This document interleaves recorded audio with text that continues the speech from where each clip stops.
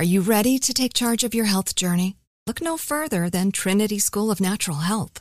With their flexible online programs, you can receive the comprehensive education you need to care for your loved ones or step into the thriving field of natural health. Why choose Trinity? Because their programs offer more than just coursework. You'll interact with experienced instructors, connect with like-minded peers, and even participate in optional live events to hone your skills. If you've ever thought about becoming a certified natural health professional, the CNHP program at Trinity School of Natural Health is the perfect certification course. You'll equip yourself with the knowledge and skills to make a real difference in the lives of others.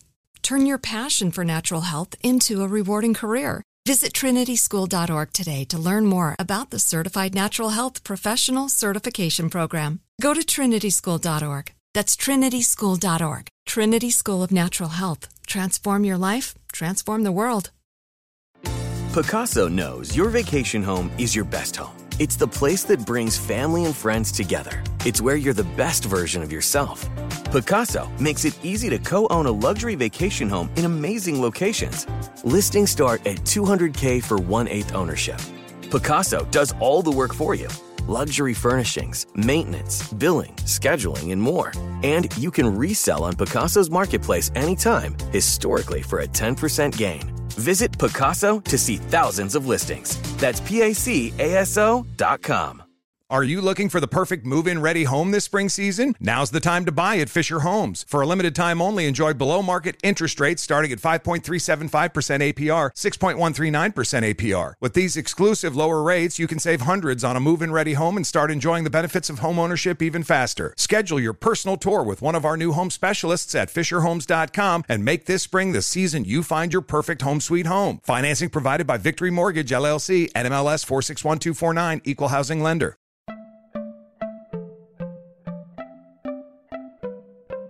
Welcome to Money Making Conversations. It's the show that shares the secrets of success, experienced firsthand by marketing and branding expert Rushion McDonald. I will know. He's given me advice on many occasions, and in case you didn't notice, I'm not broke.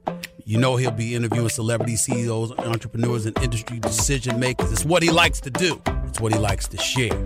Now it's time to hear from my man, Rushion McDonald. Money Making Conversations. Here we go. Welcome to Money Making Conversation. I am your host, Rushion McDonald. It is time to stop reading other people's success stories. I say that every time I start my show and start writing your own. I always tell people, lead with your gifts or your passion, and don't let your age, friends, family, or coworkers stop you from planning or living your dreams. The interviews I bring on Money Making Conversations are people who are successful, so we learn the secrets of their success. My next guest I've had on the show before. I met him during the pandemic. I'm watching Netflix. He's Rodney Scott. Rodney Scott is James Beard Award-winning chef, pit master, and founder of Rodney Scott's Whole Hog Barbecue. Operating restaurants in South Carolina and Alabama, Rodney has continued to expand his acclaimed brand of South Carolina-style barbecue and has been featured on popular TV shows, including The Today Show and Netflix series Chef's Table Barbecue, among others. There are plans to expand into Atlanta. We're going to talk about that because, you come down to Atlanta, I got to roll down there and give me some fixins. It's barbecue, then there's fixins because I'm from Houston, Texas. I know about them fixins, as well as 2 more locations in Alabama this year as well. He's here to talk about his first book, cookbook. I got it on my desk, Rodney Scott's World of Barbecue. Recipes and perspectives from the legendary pitmaster. That's my man right here. He's on the show. Please welcome to Money Making Conversation, Rodney Scott. How you doing, Rodney? Man, I'm doing great. It's a pleasure to meet you. It's a pleasure to be here. Pleasure to speak to you again, should I say. And we've survived so far in this pandemic, man. We're going to get past this. Hey, Rodney, man, when I first called, man, I just saw you on Netflix, man, and it was a interview of just joy because I got a slice it humanized you. People in the kitchen, they chef, they barbecue, and they some of them talk noise, some of them are humble, and just watching your story, man. What was the impact of your appearance on that Netflix series Chef's Table Barbecue on Netflix last year? Man, that appearance on Chef's Table was a huge impact on our business. A huge impact on our staff as well as me as a owner, co-founder, a human being, period. It's been an amazing ride. It kind of made me go to the back porch, sit down and to suck it all in, take it in slowly and enjoy the moment, because a lot of people, they skip over it. And I wanted to savor every moment that I could. It changed my life completely. Well, it changed my life from a standpoint of just watching an African-American man. Because, it's really interesting how we look at business and how we look at what is success and what you can do. Because you're an entrepreneur. You're a businessman. And sometimes people they don't see that lane. They just see you as a barbecue guy, a cook, or a chef. But you run a business. You employ people. And so you can get stereotyped when people say, as a career, this is a career for you. This is you're making money. You have boys. You have a beautiful wife, and you're sustaining a very positive lifestyle, and it's a career for you. So, do you get caught up in the stereotypes of people thinking, "Oh, he's just a barbecue guy"? I do get caught up as just being a barbecue guy, and I find it very amusing because people prejudge and underestimate what you know because of what they think they know about you. Mm-hmm. So it's kind of amusing to me for them to see different. For example, I walked in the restaurant one day and they thought I was cutting in line. It's like, where's this guy going? And then once they saw me go like behind the counter and everybody started saying, "Hey, Rodney," it was a totally different look. Mm-hmm. So, I find it a little bit amusing, and they kind of understand that you're not just a guy shoveling coals, that you're trying to grow a business, you're trying to grow a brand. You're trying to give people opportunities through employment. They kind of see you a little different. And for me, that's been a great experience. I find it a little amusing when they just think one thing and find out so much more. Well, in watching that Netflix series, your father saw you a little bit different because you had ideas and he didn't want to change. Yeah. And it wasn't until his illness that you was able to start implementing some of your ideas, which has led to the great success that you have now. Talk about that transition of being another person, because that was his brand, that was his business. But you can get stuck in your ways of saying, "I've done this all the time. It works for me. Why should I change?" And it's opened your eyes to being able for new ideas and to listen to other people as well, correct? Correct. All of that's been an experience and a learning experience to see how my dad behaved and how to carry myself, trying to show people what we're doing and how we're doing it. And people get stuck in their ways. I get that. They feel like if it ain't broke, don't fix it. But also I've learned that don't get so stuck in your way that you can't hear other ideas or hear other, possibilities of adjustments to what you do. So for me, it's been a learning experience going through what I went through with my father to learn how to carry myself better than I've been carrying myself, or the way that he carried himself with new ideas or creations. Well, the thing about it is that he gave you a start, and that's the blessing of you're having a family that was in business. Because we as African Americans, we don't even look at it as anything that's passed down to us. And this business was passed down to you. It was something you learned. But early on in life, one of my favorite stories at Netflix was when we graduated from high school and the girl said, "All you're going to do is just go down and cut up some hogs." Yeah. and guess what? Yeah. That's what you did. Midnight, you went down there and cut up some hogs. But again, that's a stereotype, correct? Yeah, that is a stereotype. People underestimate you. She didn't see me doing anything else but just that. And once she heard and saw so many different things happening, she was amazed. And I don't think she even remembers saying that to me, because she sent me some congratulation notes a couple of times, and I'm like, I wonder, do you remember telling me that day? And she's always been that extra influence to, I'm going to show you. Mm-hmm. I'm going to show you and everybody else who thinks like you. Mm-hmm. And to this day, that's my thought. You're not going to tell me what I'm going to do. You're not going to limit me on my dreams or the things that I or my goals, period. Well, and that's what we're talking about, goals. When you come on Money Making Conversations, so many people have dreams, Rodney. So many people have aspirations of greatness, grandeur, as they say. But that hard work is what you mentioned there. And you have sons. How do you implement that approach to, they see you? Because, brother, in the end, them coals are hot and them barbecue pits are warm, brother. And their long hours turned out to get to this food that everybody savors or comes back and lines up for. How do they look? How do you teach them hard work? But also they living in, like I told my daughter, I said, you've never known not living in air conditioning. You know, you were born in the hospital, you came home in an air conditioning car, you've known air conditioning all your life. So, and your boys have known that same air conditioning.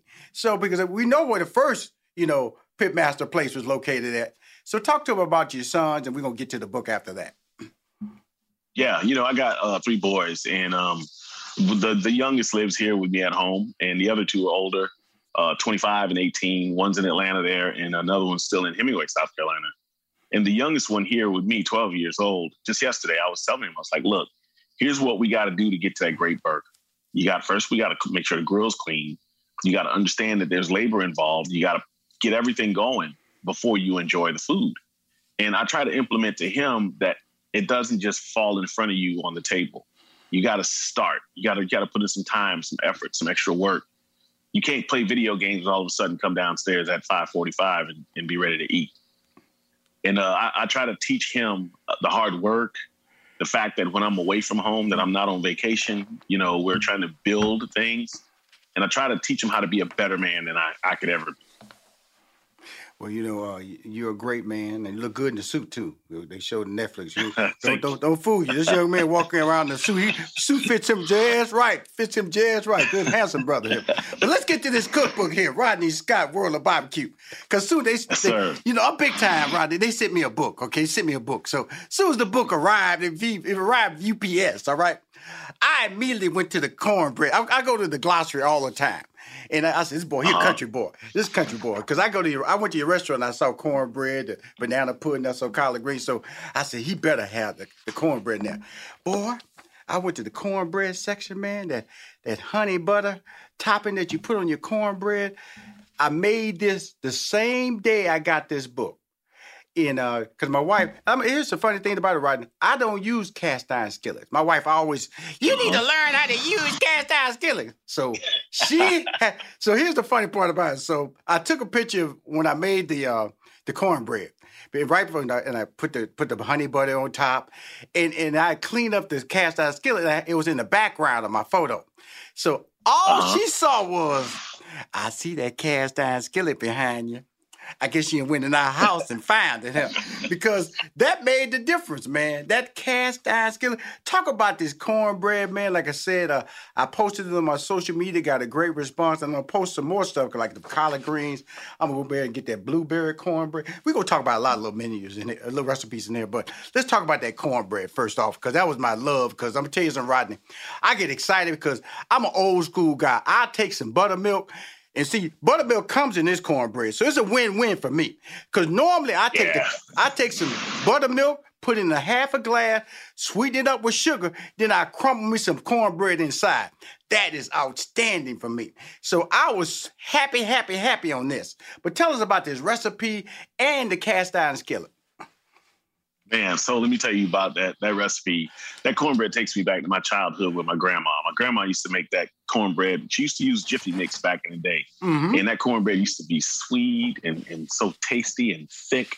And, back then, she used to sometimes give us a little bit of cane patch syrup. And it was this old school syrup that she would kind of put on the side every now and again. And man, you're talking about a good night at grandma's house. Right. That'd be some good eating. And I wanted that cornbread so badly. And we got with our head chef, and we talked. And I told him, I said, man, grandma made this cornbread that was amazing. We need to develop this thing together. And we came up with that flavor. And before I tell you any more about that cornbread, I got to tell you, my mom, my aunt, and my cousin, who's 10 years older than me, came in. And they tasted that cornbread. And they said, where did you get grandma's recipe? Mm-hmm. Mm-hmm. So when I know that they were satisfied with it, I said, yeah, we're hitting home. We were hitting close to home. And, a cast iron skillet, cooking that cornbread in a cast iron skillet is a lot easier in a sense because the heat is even all over. Mm-hmm. And that thing just bakes right in there, man. All that flavor's in there. And you add that honey butter to it. Oh, man. You don't know what you're missing until you had that cornbread. Oh, okay. I got it. Oh, man. I'm just telling you something. Then you flip the script on the brother here. The Roscoe's Blueberry Cornmeal Pound Cake. Yeah. Yes. I know you said, Rich, this boy crazy. He just going through this book, just making everything. I'm tell you something, man. We're going to talk about, then I'm going to get to the collard greens, but let's talk about the Roscoe's blueberry. I ain't never heard that in my life, man. Because, some people use that cornmeal, like you do, cornmeal and flour, and just make the cornbread, all right? And that gives you that cake-like, because people eat it, they go, this tastes like cake. Well, you got flour in it with the cornmeal. But then you flip the script, man, with these blueberries. Come on now. How did you think of that? Well, we were in Birmingham, and Roscoe worked for us with us at the Birmingham location. And one day we were just sitting there talking about it. He said, man, this thing is almost like cake. Mm-hmm. I said, yeah, man. It reminds you of that strawberry shortcake you used to get sometimes. And he was like, man, what about blueberries? He said, you like color blue? And I was like, yeah, I do. Before you know it, man, I said, just make it and let me know what you think. And he did. And lo and behold, man, I was like, yeah, we're going to put this in the book. We're going to share this with the world. Let them know that this cornbread can come in several different ways. One of them is going to be blueberry. Okay. And there you have it. Blueberries are sneaky, man. Sneaky good. Because like blueberry pancakes, I love to death, I'm not a guy that I can't just eat a blueberry, but you put it in this cornbread, you put it in this pancakes, it's outstanding. And so the thing about you, Rodney, is that you're a visionary. Let's go and be real about it. Let's, because you take an idea and you expand it, because your father had a vision. But you expanding on that vision. Now you're expanding it into other states and expanding your brand. What are you trying to do? Take over the world, barbecue man? What you trying to do, Rodney? Trying to be a barbecue king? Yes, sir. I am trying to take over the world. I'm trying to spread the love everywhere. Because whenever you find a barbecue, you find people in a good mood. People having a party. People enjoying themselves. So I was like, why not spread this love all over the world as far as we can? Right. If it's me, it's absolutely great. If it's somebody else, it's just as good. Let's put it in as many places as we can. And every time I think about, should I do it in this state? Should I try it in that state? And I say to myself, why not? Just let's do it. Mm-hmm. And my goal is to spread this love, this Rodney Scott Whole Hog love all over the world. And I hadn't stopped dreaming yet. I'm going to keep on dreaming. But the beauty of you now is that you're a celebrity. Okay, you walk down the street, people recognize you walking, especially when you walk in your establishment. They know that's Rodney. So being a celebrity means you have a brand, social media, you post things, people engage with that. Talk about that, and that means everybody has a bright idea for you now. Back in high school, they might have no idea for you at all. Everybody has a bright idea for you because you were just that's Rodney Hill in that barbecue stand. He ain't about nothing. But now everybody got a great idea for you. How do you slice through that? Tell us about your team that keeps you focused, that keeps you organized, and keeps you on point. Oh, man, I got to tell you about my team. My team is amazing. And we got age groups that's even better. Nick Bahakis is my partner in this thing. We came up with the idea. We sat at the table. He was like, let's create a Rodney Scott. And I'm like, man, you crazy.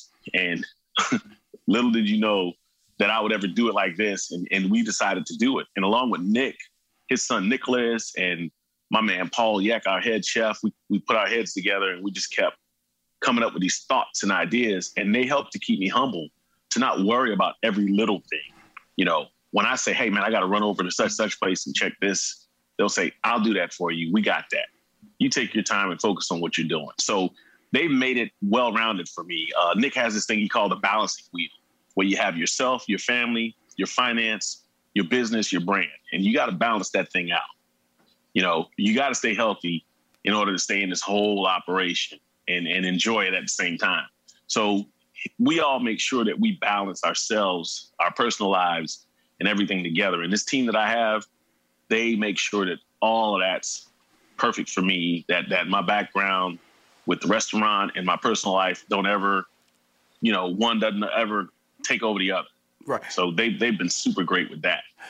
It's really important that we talk about this, and thank you again for coming on Money Making Conversation. I'm talking to Rodney Scott. He is the king of barbecue. I know it. I got my boy Kevin Bledsoe in L.A. He ain't Rodney Scott. This is my boy, right? Rodney Scott. He out there populating the states, the cities with the whole hog. The whole hog. Now tell us, what is the whole hog? Come on now, Rodney. You brag about it. I see it on TV. I can tell you right now, I'm not messing with that whole hog. Tell us about the whole hog experience, why it is on fire, why it's popular when they go on these barbecue shows, these competitions. Talk about the whole hog, and then talk about South Carolina style? What makes that different? You know, that whole hog is we like to describe it as a difference you can taste. And, you know, you go to certain restaurants, you'll see that they have shoulders or hams, and that's not the whole hog. When you get the ham, the loin, belly meat, and some shoulder meat all mixed together, and you put it in a bite, you got that whole hog right in the palm of your hands. You're tasting every corner, every cut of that whole animal, and it's a different taste. And it is a difference you can taste. Once you taste the whole hog and you go back to a shoulder, you kind of understand what I'm trying to explain. And the way that we did it in South Carolina, we did the whole hog with vinegar and pepper. Right. See, I grew up on the southeastern part of the state, closer to the coast. And vinegar pepper is the thing over there. And, you know, we use the white vinegar, the crushed pepper, pepper flakes, as some people will call it, black pepper, cayenne, some sugar. That's basically the sauce that we put together in that part of the state. And in South Carolina, man, you can go to Hemingway right now and say, I need a whole hog cooked. And 20 people might jump up and say, I can do that. That's what we did in my area. That's what we did growing up. And, you know, I've traveled in different places and people say, how do you cook a whole animal? They're amazed by it. And my whole thing is, look, if you can't do it, I'll show you. Let me do it for you. And before you know it, they find out how many people can eat from it, how many ideas can go around it. You can put grits and pork together. You can build a taco with this thing. You got all these options with this whole hog. So it's always been a treat and a big thing to do in my area. And when other people see it from different regions, man, they're amazed by it. Well, first of all, I'm amazed that, because I'm from Houston, Texas. So I got a nephew. He has a barbecue stand, real popular, called Big Six Barbecue in Houston, Texas. Talented kid, makes his own sausage. And I tell him to follow you. I tell him, my man Rodney, watch what he does. And he's doing very well in the Houston market. Now, but back to you in regards to what I see you do. You expanding. Now, in the Atlanta market, now you skipped all over and went to Birmingham. You know, you went from South Carolina, skipped over Georgia, and then Alabama. Now we sit down here in Atlanta now. I'm kind of wondering when I'm going to get the whole hog experience, when I could just drive to it, not just order via mail or UPS or FedEx. Tell us what Atlanta experience. Talk to us now, brother. When you coming, right? Atlanta, I'm trying to get to you as soon as possible. I've been trying to get there since last year, but here's a new year where we're coming. We're a lot closer, hopefully by this summer. We're counting on July, if we're lucky, to have things open at 668 Metropolitan Parkway. The building is looking great. Most of the construction is in. We're trying to get the windows in, the furniture going, and those guys are out there. They were getting it. And this was last week when I checked on them. So they're making some progress. So we're trying to get that whole hog to Atlanta at least by the summer, hopefully no later than July. Now, can one order things on the mail or through FedEx, or do you ship? Tell us about the whole operation now. I know you're based in South Carolina and Alabama, but can we go online and order things, get delivered to our house? You can order our food online. Not our food itself, I'm sorry, but our rubs and our sauces are available online now. Our T-shirts and some hats is what we have available online right now. We're trying to work on that process of seeing about getting the food kind of where you can order it and we ship it to you overnight. But I want to make sure, though, a lot of times that when you send your food out, you want it to be right. You don't want it to be shipped out there and you're not ready for it. Right, right. That's very true, because it's like the experience, because a lot of people microwave your barbecue, oh, it's tough, and because you got to tell people how to do it. You got to put it in the oven, put a little water underneath it, make sure it stays juicy and stuff like that. But you send it across, they're going to microwave, they're going to zap it. They're going to zap it. Then they're going to go get some of that barbecue sauce that they got from Kroger's. Not saying barbecue, that ain't your sauce.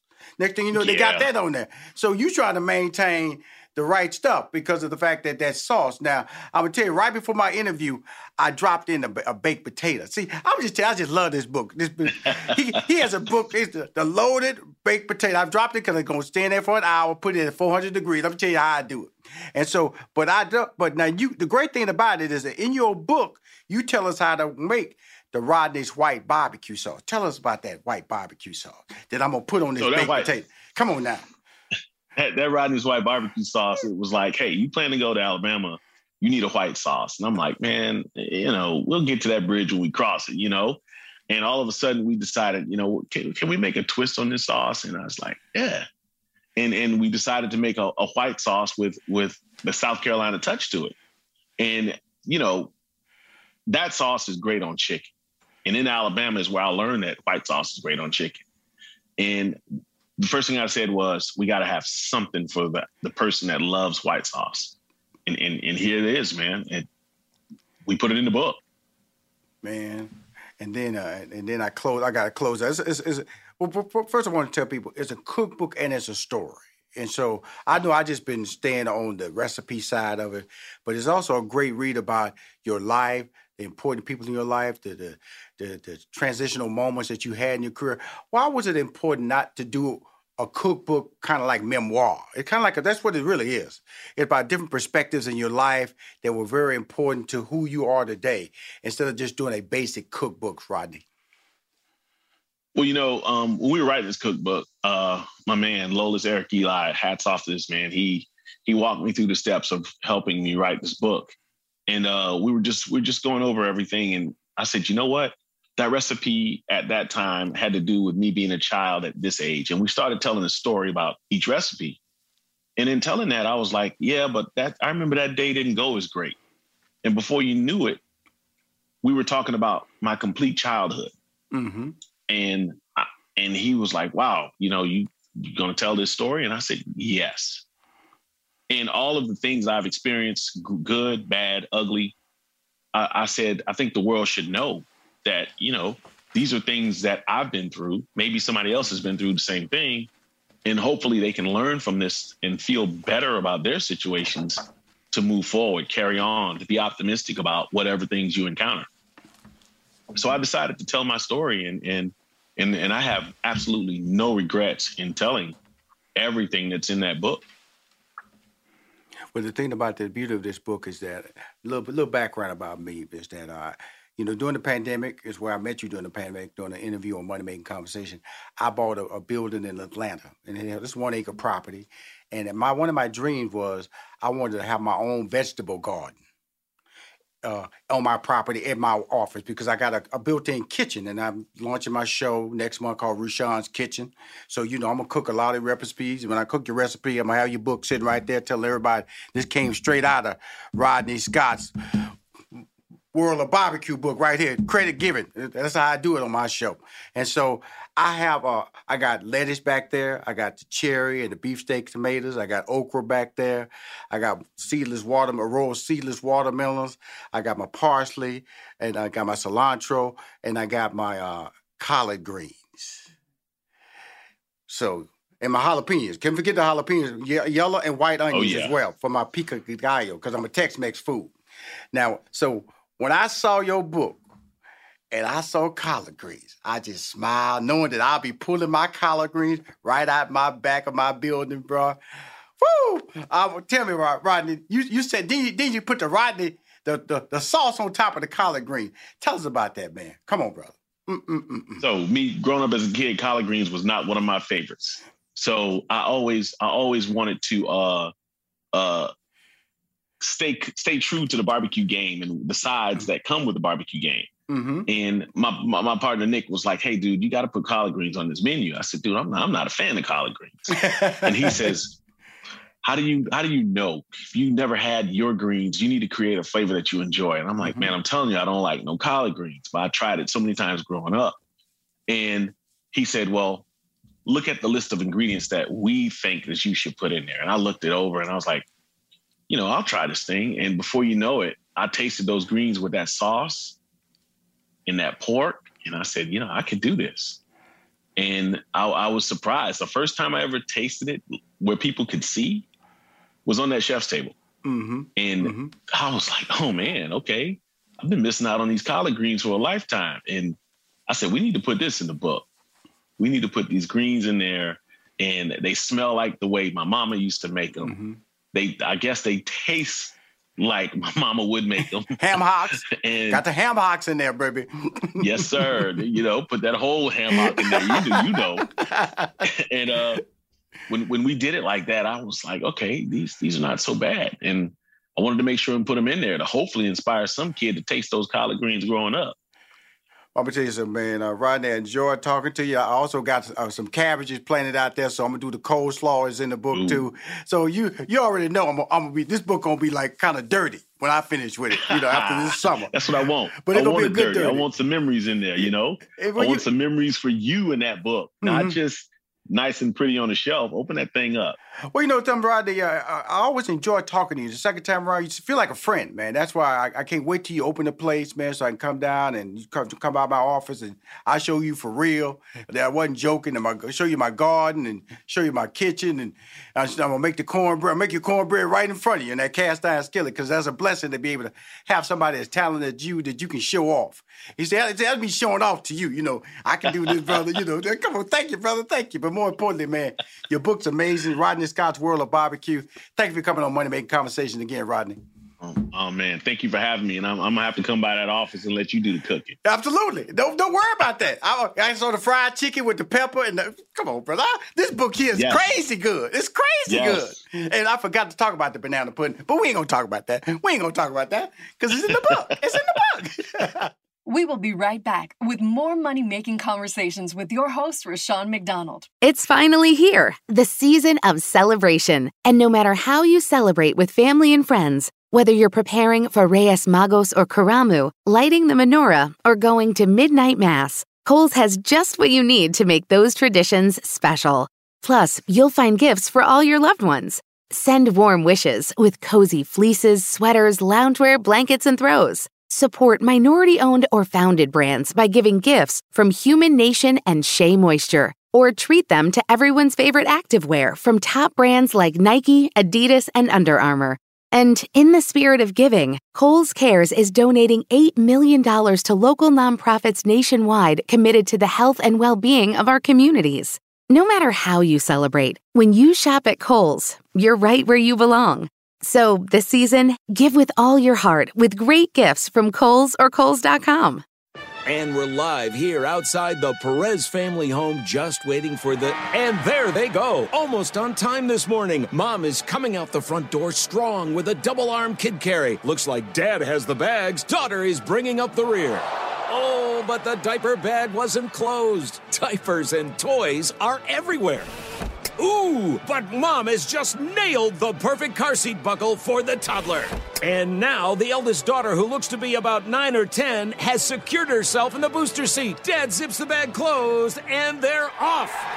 But looks like Mom doesn't realize her coffee cup is still on the roof of the car. And there it goes. Oh, that's a shame. That mug was a fam favorite. Don't sweat the small stuff. Just nail the big stuff. Like making sure your kids are buckled correctly in the right seat for their age and size. Learn more at nhtsa.gov/the right seat. Visit nhtsa.gov/the right seat. Brought to you by NHTSA and the Ad Council.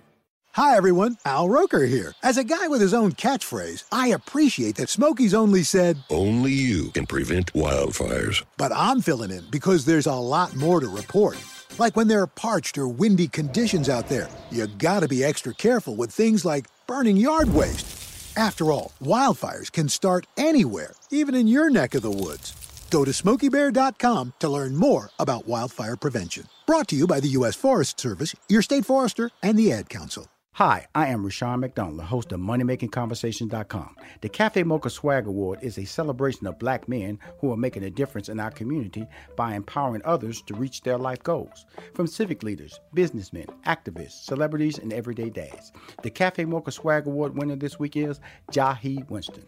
Jahi is a 15-year-old rising actor who has shared the screen with Taraji P. Henson, Kevin Hart, and now stars in the new HBO Max movie Charm City Kings with rapper Meek Mill.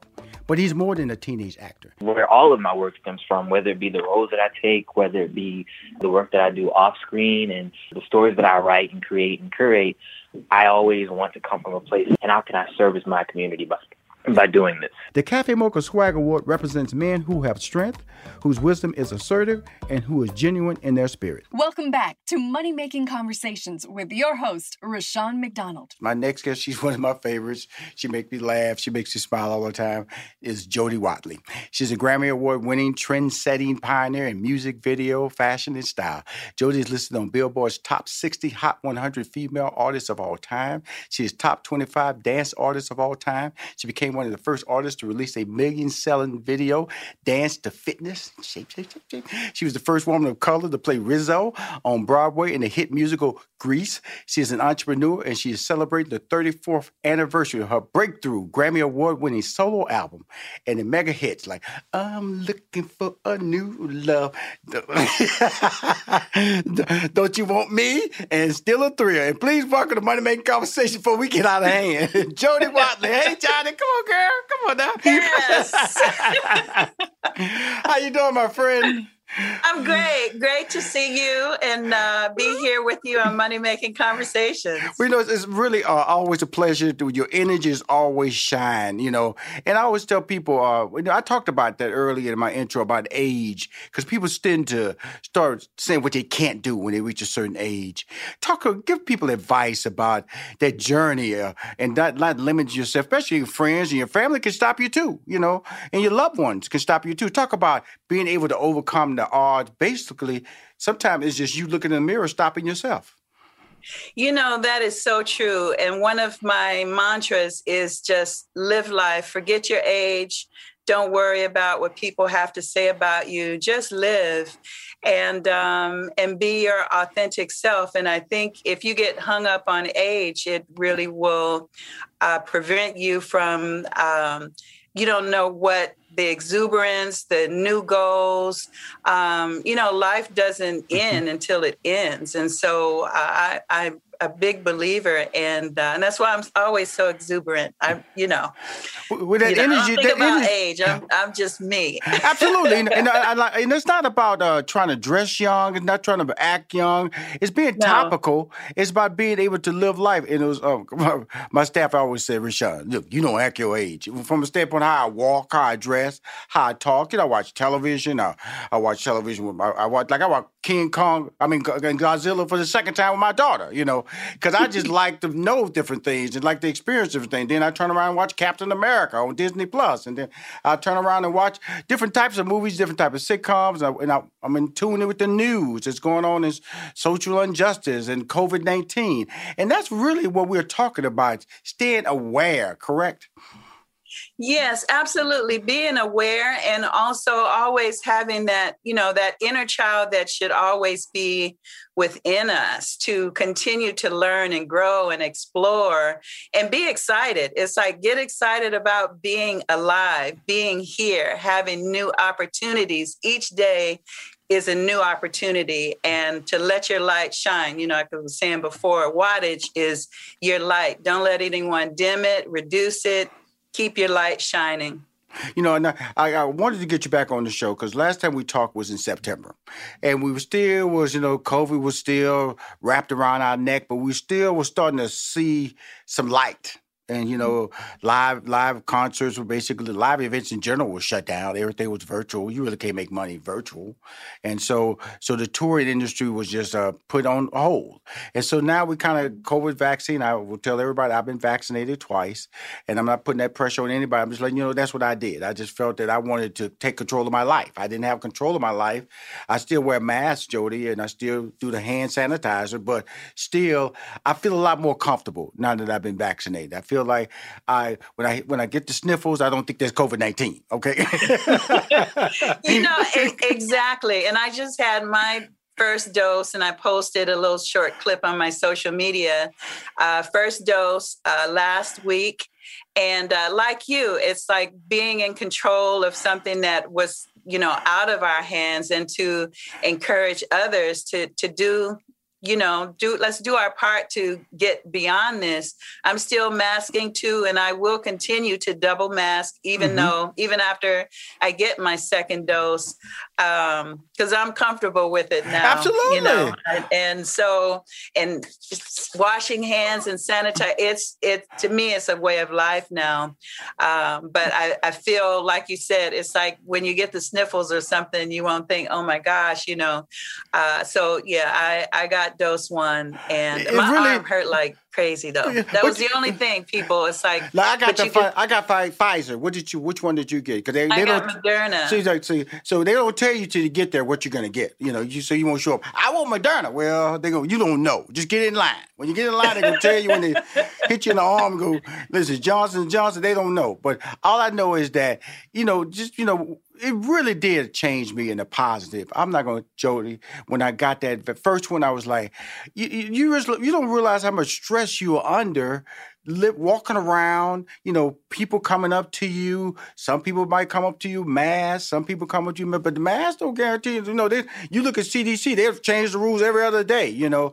So when you get food, you go shopping. Did you touch the grocery basket? When you get gas, did you transfer the possible germs to your steering wheel? Did you don't? It's just so many things that come into play that now I don't have to worry about.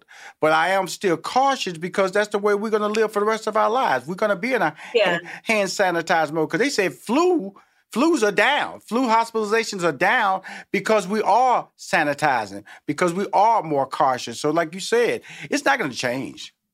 Right. No, I think it'll be the lifestyle. And I'm hand sanitizer. I have alcohol wipes in the car. So when I'm going to the store, it's like, I've got gloves and sanitizing the gloves. And so, constantly, but, like you said, and I'd never even had a flu shot. Right. And so initially for people that, you remember when we were little and it was mandatory, you had to get the vaccine at school and kids would be crying and passing out. And so that was the last time I'd ever had. And I still have a scar on my arm from that. Mm-hmm.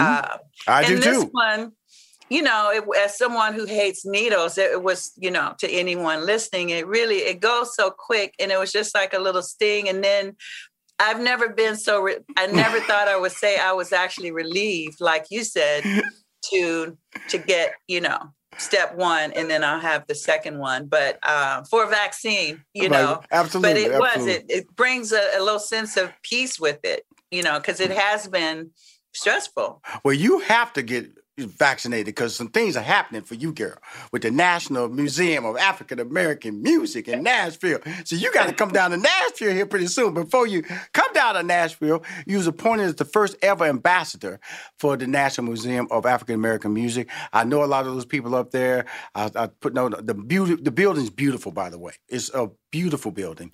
So tell us about how you got tied into it and what are some of the responsibilities being the ambassador of the National Museum of African American Music and Art. It's such an honor, needless to say, to be appointed as the first ambassador. And it really, being recognized for, being a trendsetter in music, my longevity, my endeavors as an artist, humanitarian, and a lot of the things that I've done over the years. And, it's important, too, to be someone who's always known for being, well-spoken, prepared, and all of those things. And so, I'm sure that went into the decision. And so, I encourage memberships and spreading information about the museum. So far, there's over 1,500 artifacts and more to come. They have interactive galleries. They have educational programs. So it's perfect for music lovers of all ages.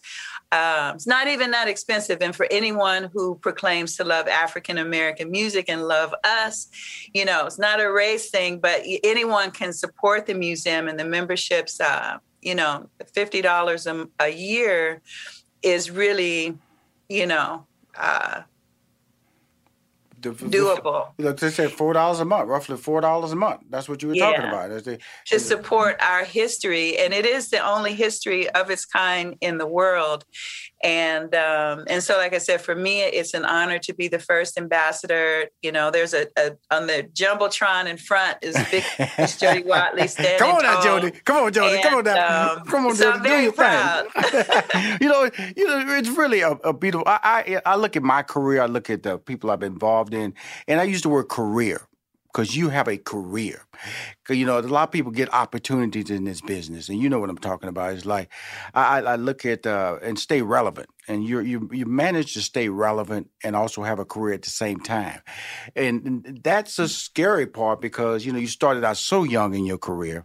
And now you look at it now. So talk to my viewers and my listeners about, you know, longevity and the word career, in the words of Jody Watley. You know, longevity is the key because, you know, you can have sustained success is what it's all about. And I think with the decision making, with being a professional, with seeing the big picture, it just has always been really important to me as opposed to doing things, you know, for, you know, quick fame or quick glory or quick dollar. And so to anyone listening and watching, it really is always look at the bigger picture. Even when no one else, you might be the only one in your circle, might not have a circle. And people may try to talk you into things that are very short-sighted, but you always have to have that vision. Longevity is the greatest thing, no matter what your profession is, but especially in the music business because it's so, you know, fickle. And so I've just really worked at my craft and also been able to expand, you know, I'm a songwriter as well. Mm-hmm. And so to have songs that I can still sing or songs that still get played on the radio, you know, past and present is everything. But I think a lot of people get caught up in and I very much live in the moment. But when you're having your career, you got to think in the long term and not the short term. Wow. Because I know that I remember when I first walked on stage doing stand-up comedy in college, and all it was just an idea. I don't know why I was on stage, but I just knew I was something I wanted to do. At what point in your career, because you were just blessed with gifts, you know, and God, I always believe God gives us all gifts. It's what we do with those gifts and how much work we put into following that dream or opportunity. When did you realize this was something that you could do versus something that you was given opportunity to pursue? In other words, you can make money off this, you can live off this. Then comes the challenges of, like I said, sustainability. Great question. You know, when I was first starting out, like I said, I always hoped that, you know, it's like given an opportunity, being prepared. Because my dad, you know, rest his soul, he used to always talk about planning, preparation, and purpose. And so it was kind of ingrained in me. So when opportunity was presenting itself, I was ready for it. So within the opportunity is how I handled it, how I handled the adversity, how I handled, you know, learning from mistakes and always using the knowledge to improve my situation, you know, starting out, you know, not really knowing about the business of music. But learning the business of music is more business than it is. You know, they call it show business for a reason. So yes, they do. The business part is, and a lot of people get that wrong as they get caught up in, oh, I'm famous. And I never cared about being famous.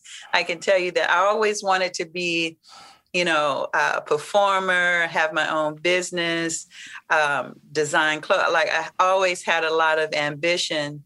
But I've always been really level-headed. And I think when I knew I would make a living, and maybe I always believed that, but there was no one moment where I said, oh, I can make a living from this. Right. You know, it's really interesting when you say that because you don't. You know, sometimes you just get in the moment and then all of a sudden, you know, the first part of it is just enthusiasm.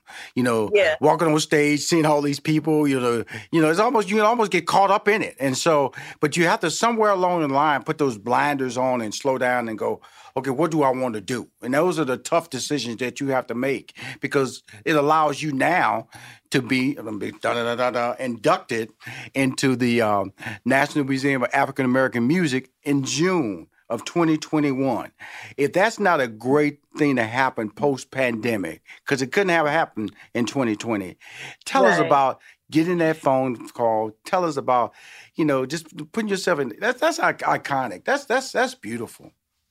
You know, in tears, actually, and wishing my dad was here, but I know he's smiling from above because he was the one that always, you know, instilled so many, you know, great principles in me and said, you know, I was going to be a star and all those things, but also at the same time, you know, remember, only the strong survive. He always, my dad, he used to get on my nerves because he always had these pearls of wisdom that he would drop. And it's just like, oh my God, you know, but I'm so thankful because it stuck with me. You know, it stuck with me. And I think that's why the fame part of it never has really, is to be proud of my work and to inspire other people is very important to me. And I think that I always hope that is the example that I continue to set, you know, and to have it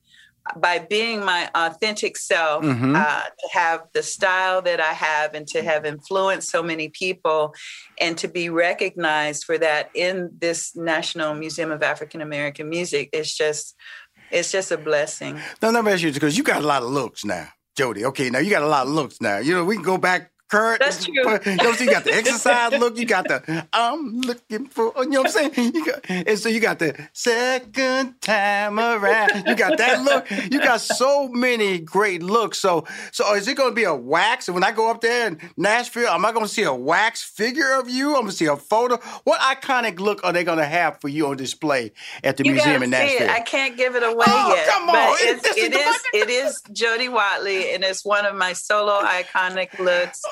And I'm just so, like I said, I can't wait to see it and how they put the installation together. But I'm curating some of my most iconic pieces for people to see. So when they see it, they'll be like, oh my God, you know, from the jumbo hoop earrings. I forgot to put them on today.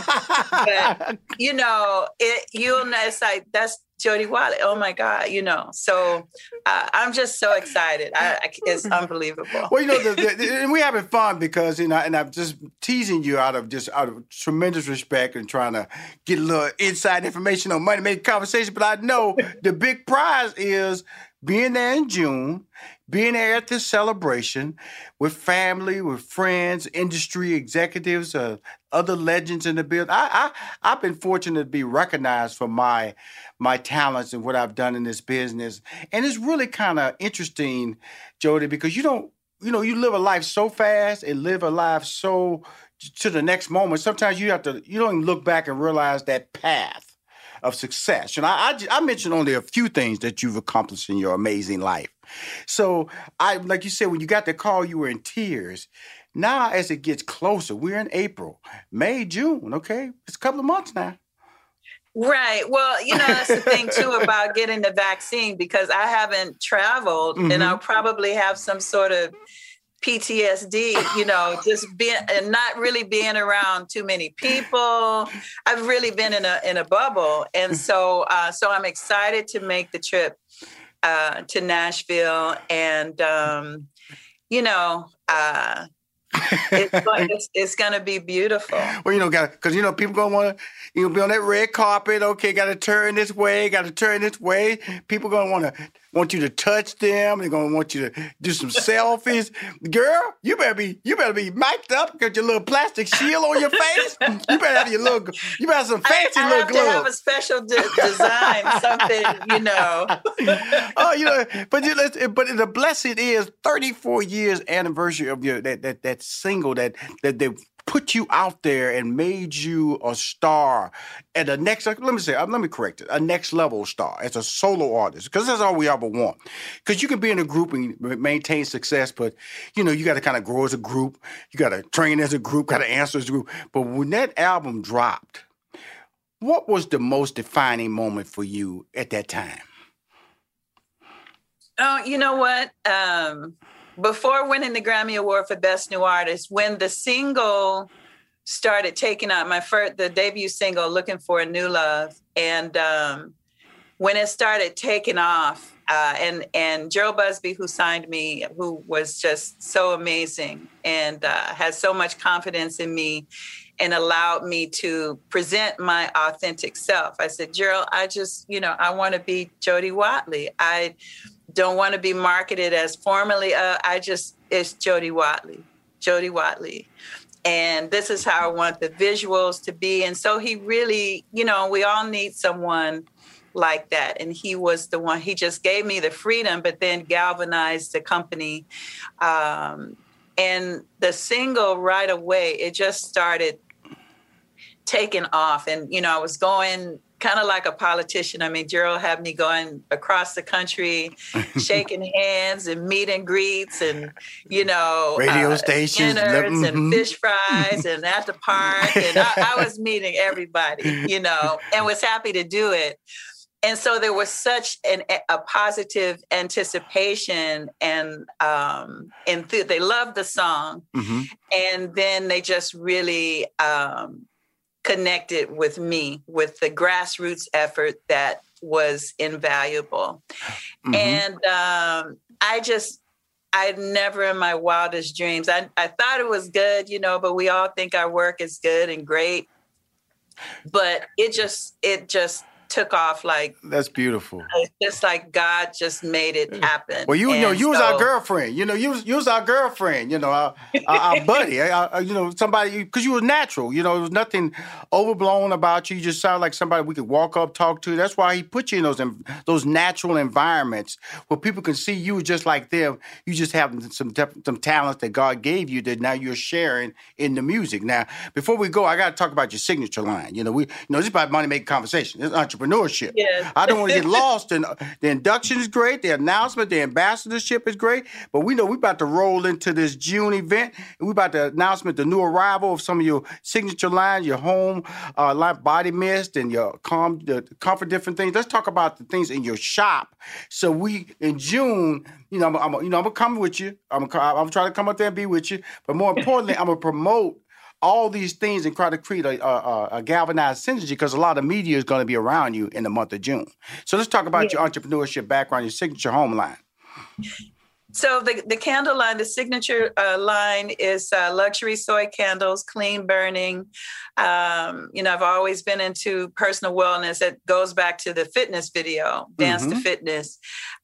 So it's just a natural progression. So we have calm and comfort and sanctuary. The body mist is coming. That will be here in May in time for Mother's Day. I'm doing a conditioning beard oil for men. Oh, come on now, girl. I got to get some of that. I'm going to tell you something, Jody. I'm going to buy it. Don't send me nothing. Tell me is the link out now? You have the link I can buy it now? Yeah, the oil is not there yet, but it's jodywatleyshop.com is my online store. Okay, let me know when the oil for the beard comes out, because I'm gonna buy it. I don't do that. Okay. Send me free stuff. No. You my people. People take care of each other. We family. I'm gonna buy it. I'm gonna buy it so I can tell everybody. I got Jody Watley all on my face. Yes. Jody. Smells good too. Come on now. I'm gonna be dancing in my seats. Come on. That's what I want. Because the thing about it is that, so it's Jody Watley net /shop, correct? That's the shop.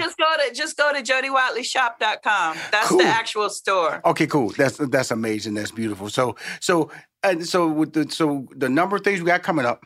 You got some beard oil for people like me, Rushion McDonald, who's trying to look good. They just want a little Jody on them. That's all. The body mist, so you can light the candles, your wife, and just, it's something for everybody. And I'm going to continue adding products, and it's all natural and organic and, makes you feel good, smell good, and look good. Oh, my goodness. You about to put a little song on me there. But before we go, now, I want to know what this is. Now, DJ Cassidy, you was involved with you was featured in the video, I believe, with DJ Cassidy?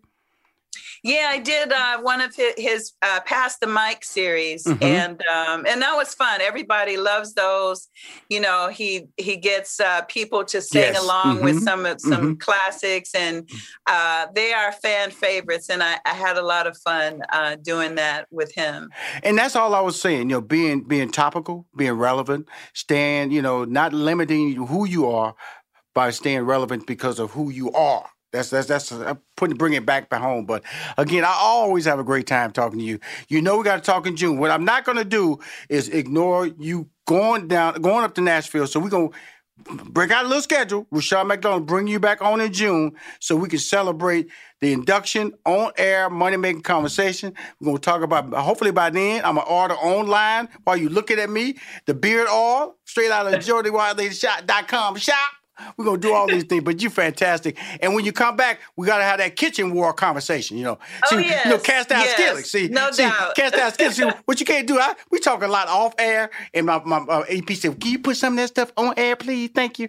Well, I'm sorry. We're going to bring the cast out skillet conversation. Have that connection. Back connection. So, again, Jody, thank you for coming on Money Making Conversations. Thank you for having me. If I could be you.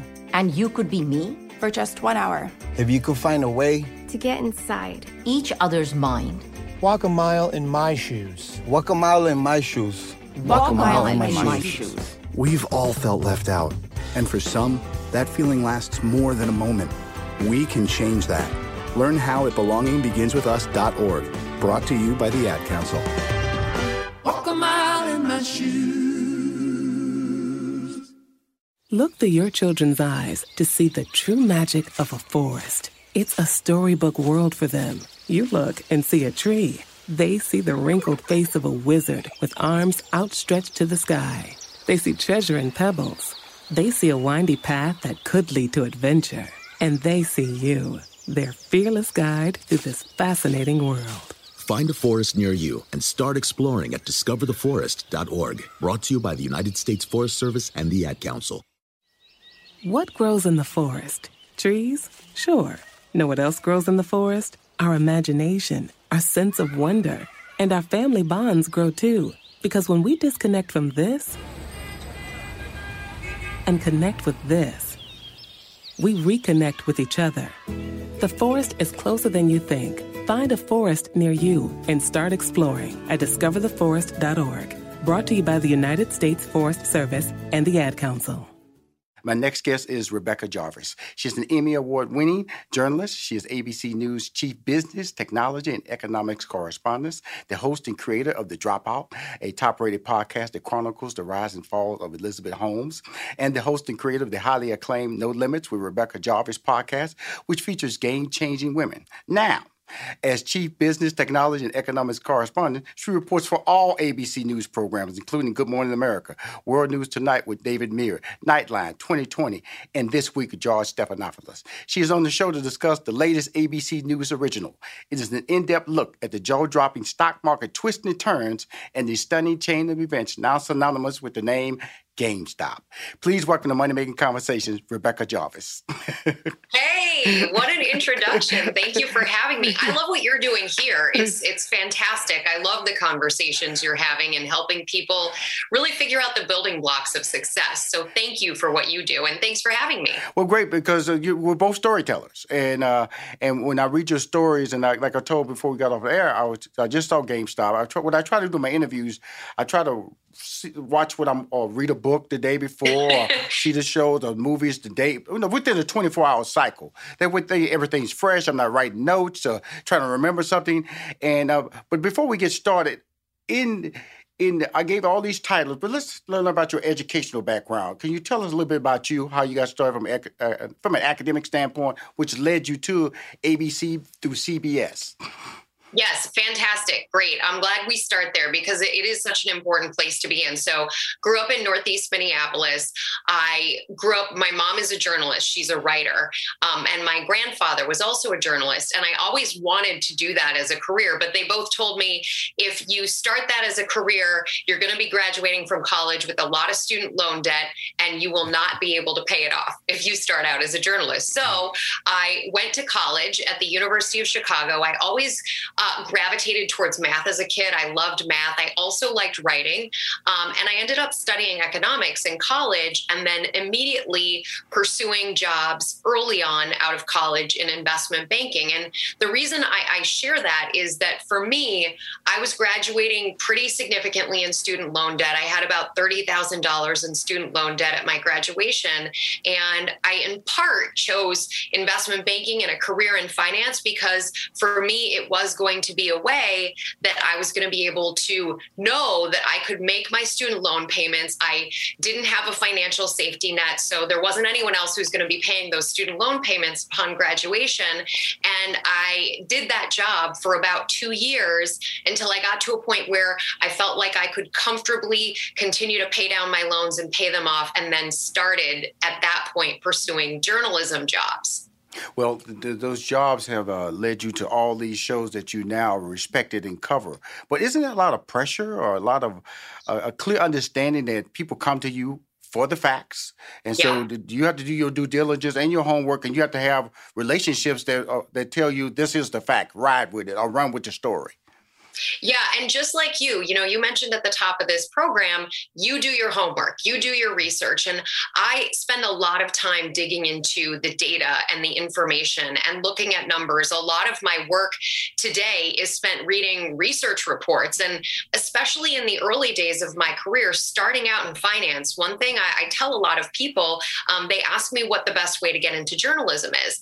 And for me, the best way was not necessarily going at it directly. It wasn't starting out and applying to newspaper and TV jobs right away. Instead, it was having that financial background that both lends me credibility today when I have to look at complicated pieces of financial information. And that's certainly something that we did with GameStop, the documentary you mentioned at the beginning that's now streaming on Hulu that chronicles the rise and fall of the GameStop stock price and the phenomenon. I mean, to be able to look at the stock market, you really do have to have, or at least for me, it comes in handy to have a background in it and to really understand it. So starting out in finance, while it wasn't directly walking into a newsroom and starting out maybe as an intern or a junior level reporter, it allowed me in some ways to fast track my career so that when I did start applying for journalism jobs, I was coming into a newsroom with some credibility around this topic that I was going to cover, which ultimately today is now business, technology, and the economy. But in the early days of my career was really business based. And I could go to editors, and this is what I did. I cold called. I was in Chicago at the time, and I called up business editors in Chicago and asked them out for coffee. And I talked to them about their job, asked them how they got to where they got to. And I would go to each of those meetings with some ideas, pitches for them, story pitches.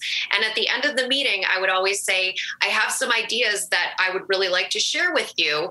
I'd be interested in writing them for you if you ever had an opportunity for that. And I would share the ideas, and they were all based on things that I saw in finance. And so if you are somebody who's on a path, especially to journalism, I think nothing beats great story ideas. So if you have a background or you're seeing things, bring those ideas to, and again, it can be cold calling. That's how I did it. I didn't know anyone. I didn't have a special leg up. I just contacted them. I went on their websites. I looked for the right person. I reached out. I contacted them. And another thing I would say about my story that I think is really something that I encourage everyone to do, ask people to coffee without any kind of reservation. I mean, you don't have to have a specific pitch to someone about why you're going to get to know them. You can say, I'm interested in your industry. Tell me more about yourself. I want to get to know you. And nowadays, I mean, we can do this over Zoom. You can do it over social media. You can do it on LinkedIn. All of these different platforms are entry points. And I tell people the most important thing to focus on is not who doesn't return your call, who doesn't return your email. It's the one who does, because it only takes one to land the job that is going to bring you to your dream career. Awesome. Let me tell you a little bit about myself. So you can. So when we start talking, you get a sense of where I'm coming from in depth. Okay. My degree is in mathematics. My minor is in sociology. Okay. And so economics, I tried that degree plan, couldn't get through. I tried my degree plan in engineering, couldn't get through, but math was a natural for me. Got that degree, cool. I have invested in the stock several different times. One, I trusted myself, and then I went into the little funds. And then recently I decided I'm going back to where I used to think. I would pick the stocks that I wanted to, and I went to my Merrill Lynch, is where I do my stock investment in through. And I said, these are the stocks they want to. Well, we're going to put you in the fund. I said, no, I want to do these stocks. I'm going back to what I trust, myself and my thought process. So I want to let you know I have some understanding of the stock market. I'm arrogant enough to tell people what I want to invest in. Not saying it may be the right, but I'm arrogant enough to say that. And so when we start talking about GameStop, it's still it helped me a lot to understand what's going on, but I also have some thoughts about Robinhood, that app, which I'm really. It was really interesting, Rebecca. I was on the outside of this story until I saw your documentary. So it really brought me inside and let me know how the stock market really is about everyday people. So what brought you into the story of GameStop? Well, first of all, thank you for sharing that background. I love that you have that background, that you're interested. And I think that's kind of where a lot of people are coming from. I covered the financial crisis, the Great Recession of 2007, 2008. And what I saw happening in the financial crisis were so many people looking at their savings, their retirement savings accounts dwindling because the market was collapsing and they sold. And had they not sold in that environment, had they held on, they would have made their money back and then some within 3 years. Those who sold in the financial crisis were the ones who lost the half of their life savings on average. And so to me, I'm always drawn to these various events around the stock market that captivate and capture everyone's attention, because I see a responsibility in my role covering this for ABC News to be someone who can remind people of history. And when I saw GameStop in particular, a single stock that was boosted by hysteria and excitement and this new trend of people really spending more time online because of the pandemic and having this technology in their hand via an app called Robinhood, such that they could trade 24/7. It reminded me of the importance both of the role to make sure that people were getting good information, solid information, and then also to really want to help people understand the difference between, for example, putting money into an individual company like GameStop versus putting money into a 401k or an IRA, which is investing, it's saving for the long term. GameStop is more the equivalent, and it's not just GameStop. Anytime you put money into a single stock, it is the equivalent of betting. It's the equivalent of gambling and walking into a casino, because if you're thinking of it in a short-term thing, a single stock can go up or go down. You can lose money, you can make money on a single stock. If you think about the stock market as a whole, the collective stock market over time historically goes up about 7%. Now, 1 year out of 30, it might go down, it might go up. But over time, if you invest for the long haul, that's the most tried and true form of saving, because over time, the market does go up. But you have to be in it for the long haul to capitalize on that. Whereas with a company like GameStop, you never know. And just the hysteria. I mean, I mentioned Rebecca, this. let me ask you this. Let me ask you this, because I want to make sure I'm on the same page with you about Robinhood. Now, I saw Robinhood as an app, okay? Yes. An app that you can go and buy stock on, right? I mean, you could buy Intel, you could buy Apple, you can buy GameStop in this situation. Am I correct? Are we still on the same? That's right. Okay, yeah. cool. Okay, cool. Now, the problem we had with Robinhood was that as you go through the story, GameStop everybody was buying GameStop through their app, and they didn't have the funds to cover the buys. Yes. So all of these brokerages, whether it's Robinhood or Charles Schwab or any other brokerage, when you use the app on your phone, they have to have enough collateral to make sure that they can cover any trade that you make on your phone. And there's an outside agency that oversees all of this, that makes sure that Robinhood and Charles Schwab and all the other brokerages are safe, essentially, to do and conduct business in the way that they're conducting it. Well, what happened is GameStop, so many people were buying GameStop, and many of them were using the Robinhood app to do it, but they were using all different kinds of apps as well. So many people were buying GameStop that it just became explosive. It was larger than life, and that added new risks to the system. And as a result of those new risks, Robinhood, as well as a number of other brokerages, got this collateral call, which said you have to put up way more money than you have ever put up before in order to back these trades. And as a result, Robinhood says it made this decision to restrict buying of GameStop. And they did this on January 28th. And after they did this, you saw the stock of GameStop plummet. It was going like this, and then it went like that. Absolutely. Because there's a couple of people on this doing this special, like Jim Cramer. Okay. Yes. Okay. See, there's another guy that's kind of like he's kind of like the funny man version of Jim Cramer, who got everybody hyped up. He wears Dave the funny Portnoy. Wears the funny hats and everything. But I beg to differ. I go way back to, I want to say, I was writing on Me and the Boys, but about 95, between 2000, Jim Cramer was coming out of the box, kind of like this guy. Hyping stuff, that's when television. I mean, I was sitting there, Rebecca, making decisions on BAM, making decisions on Office Depot, making decisions on Kmart stock based on what Jim was saying.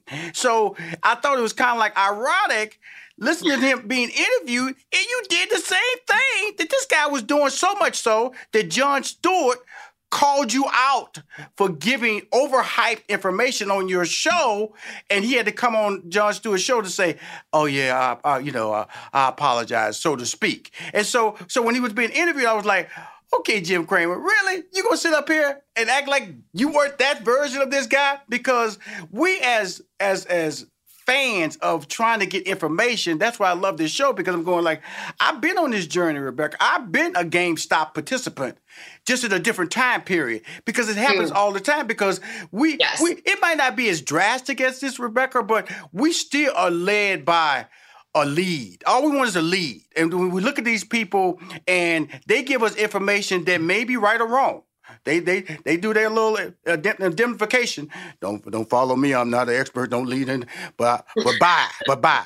And so when you brought Jim Cramer in, what was the purpose of bringing him in? Because like I saw him as a different role, because I had a different experience with him, because he was a younger version. He was an older version of what I was seeing now being exposed in this documentary.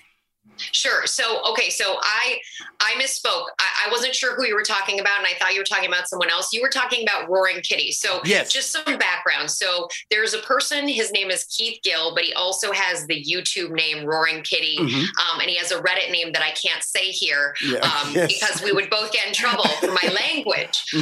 But he is one of the first people who spotted GameStop when it was trading only a few dollars a share. He thought it was something that had value. He talked about it all over social media. A lot of people started to follow what he was saying, and they started pouring money in.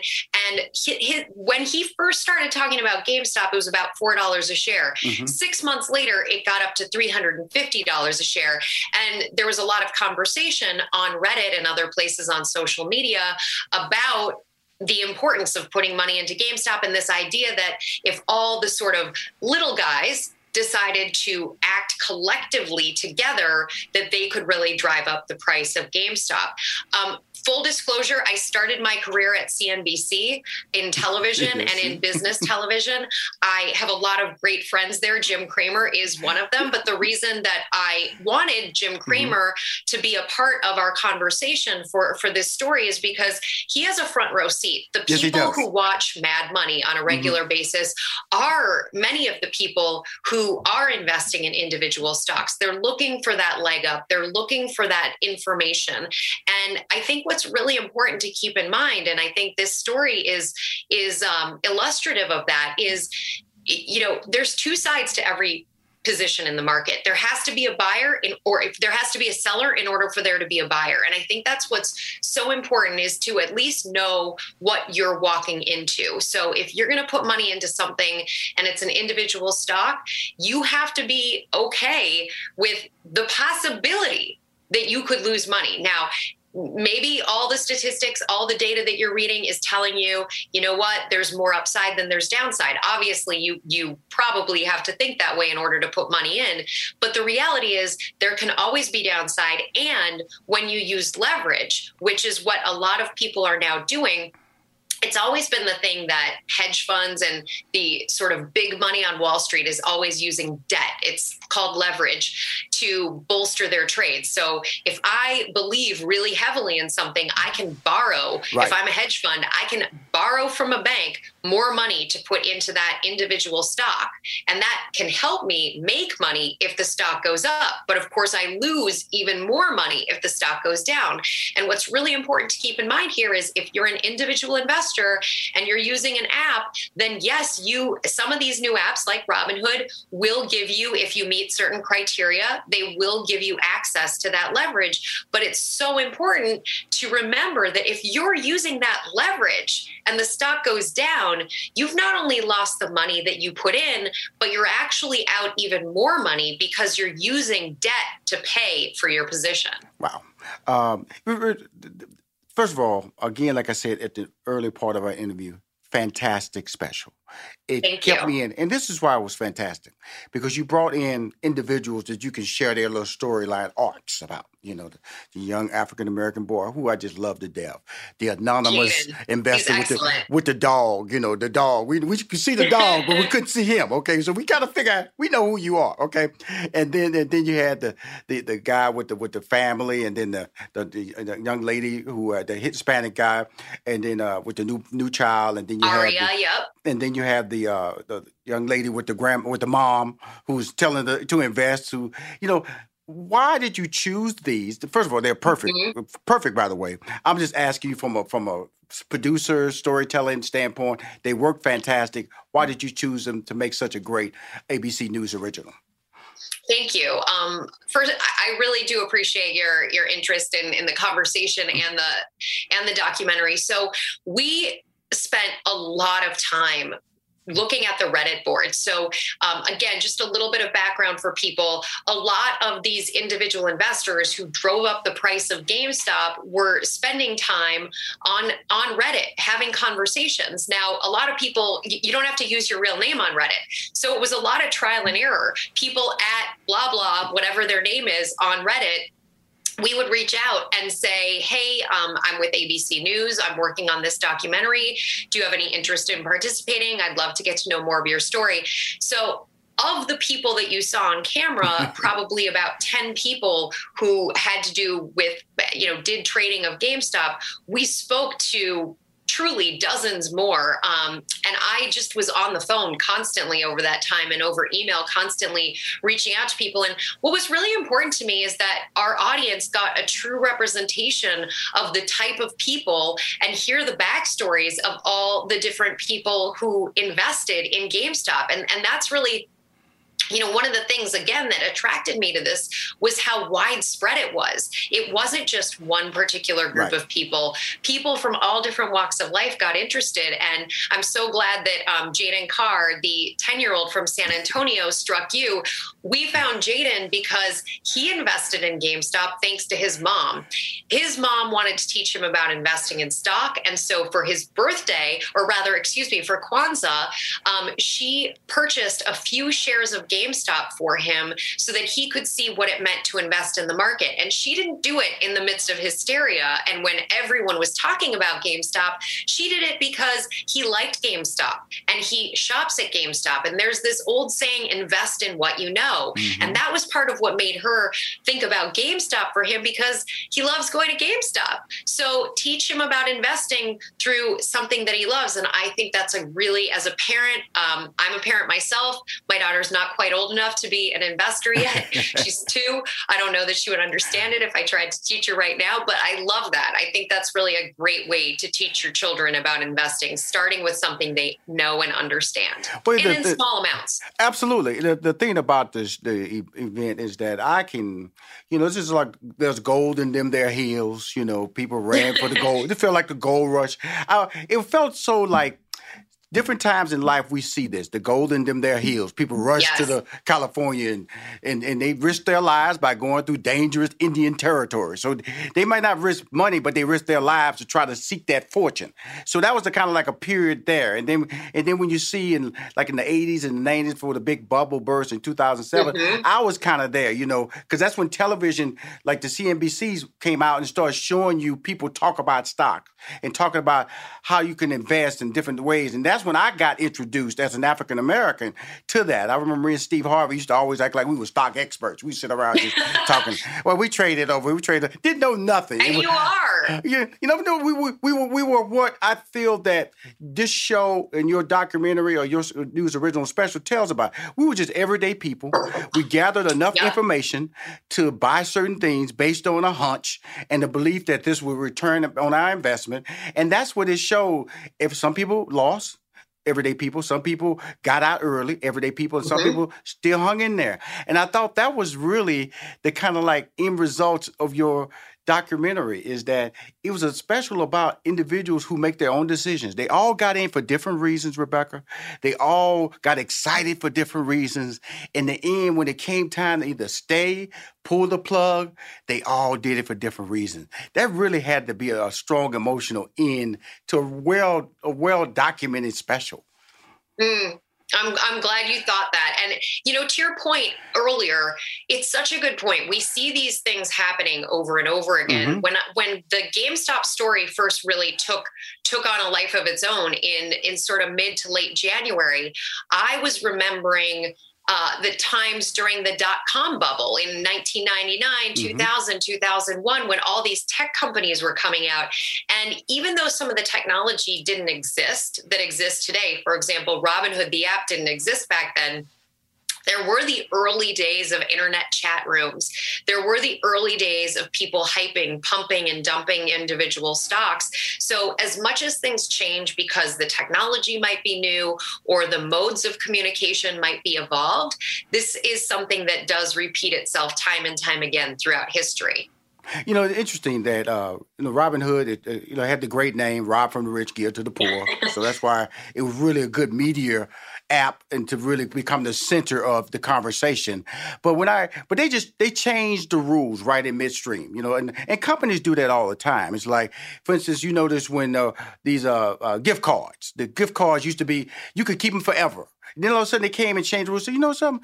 If you don't spend that gift card in a year, it's not going to be any good anymore, because it came back to what burdened down or came to be the collapse of what Robinhood had to do on that date and stop buying, is that if you don't have the money, if you have all these gift cards out there, you got to have capital to cover if one day somebody decides to show up and buy that gift and use that gift card. And so they decided to change the rules. All of them changed the rules. They're saying that we're going to limit the amount of time you have to buy this card.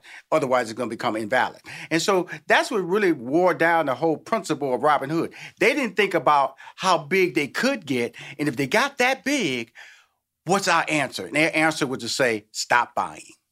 Right. And they really became the poster child, too, for all of the anger and outrage. Even though other brokerages made the same choice, it was because of that name, Robinhood, and the promise that they had made to democratize trading. And if you're saying you're going to democratize trading, but at the same time that, for example, a large hedge fund can do something different because they don't rely on your app, and your customer can't do that thing anymore, it does create a lot of problems. And now they're in this stage of rebuilding that trust. They still have millions of users. And in fact, their user base, based on the data that we've seen at ABC News, has grown throughout this whole thing. And what's really interesting to me is if you look at what's happened both to online trading as well as even GameStop as a name, all the attention that this story brought, good and bad, very likely will ultimately result in good things for all of these companies. GameStop was a company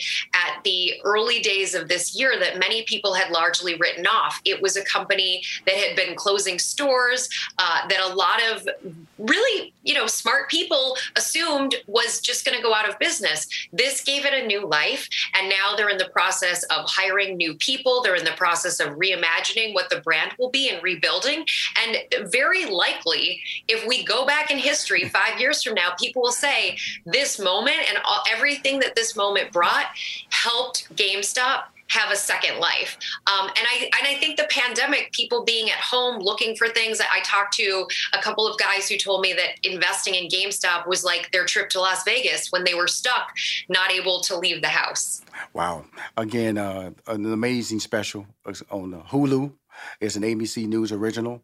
It's hosted by and presented by Rebecca Jarvis.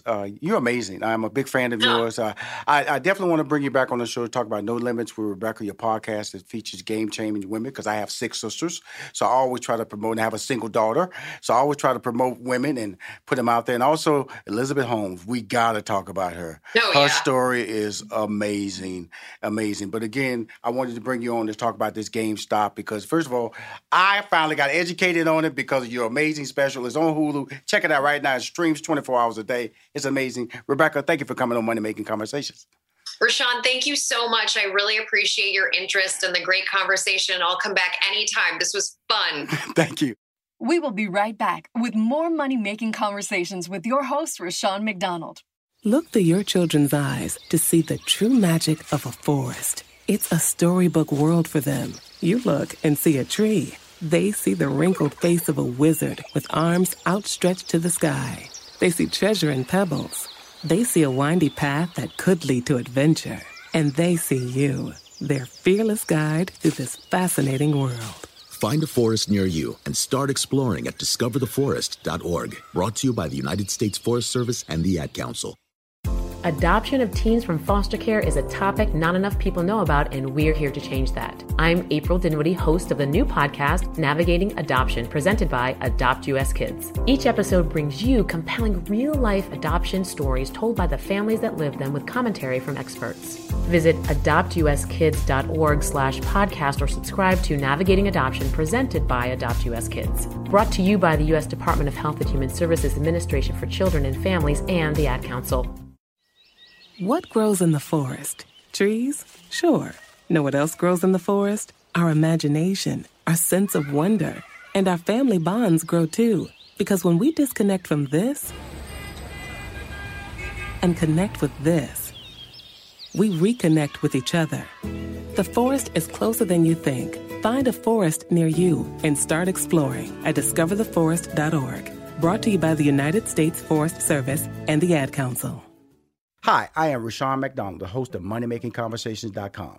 The Cafe Mocha Swag Award is a celebration of Black men who are making a difference in our community by empowering others to reach their life goals, from civic leaders, businessmen, activists, celebrities, and everyday dads.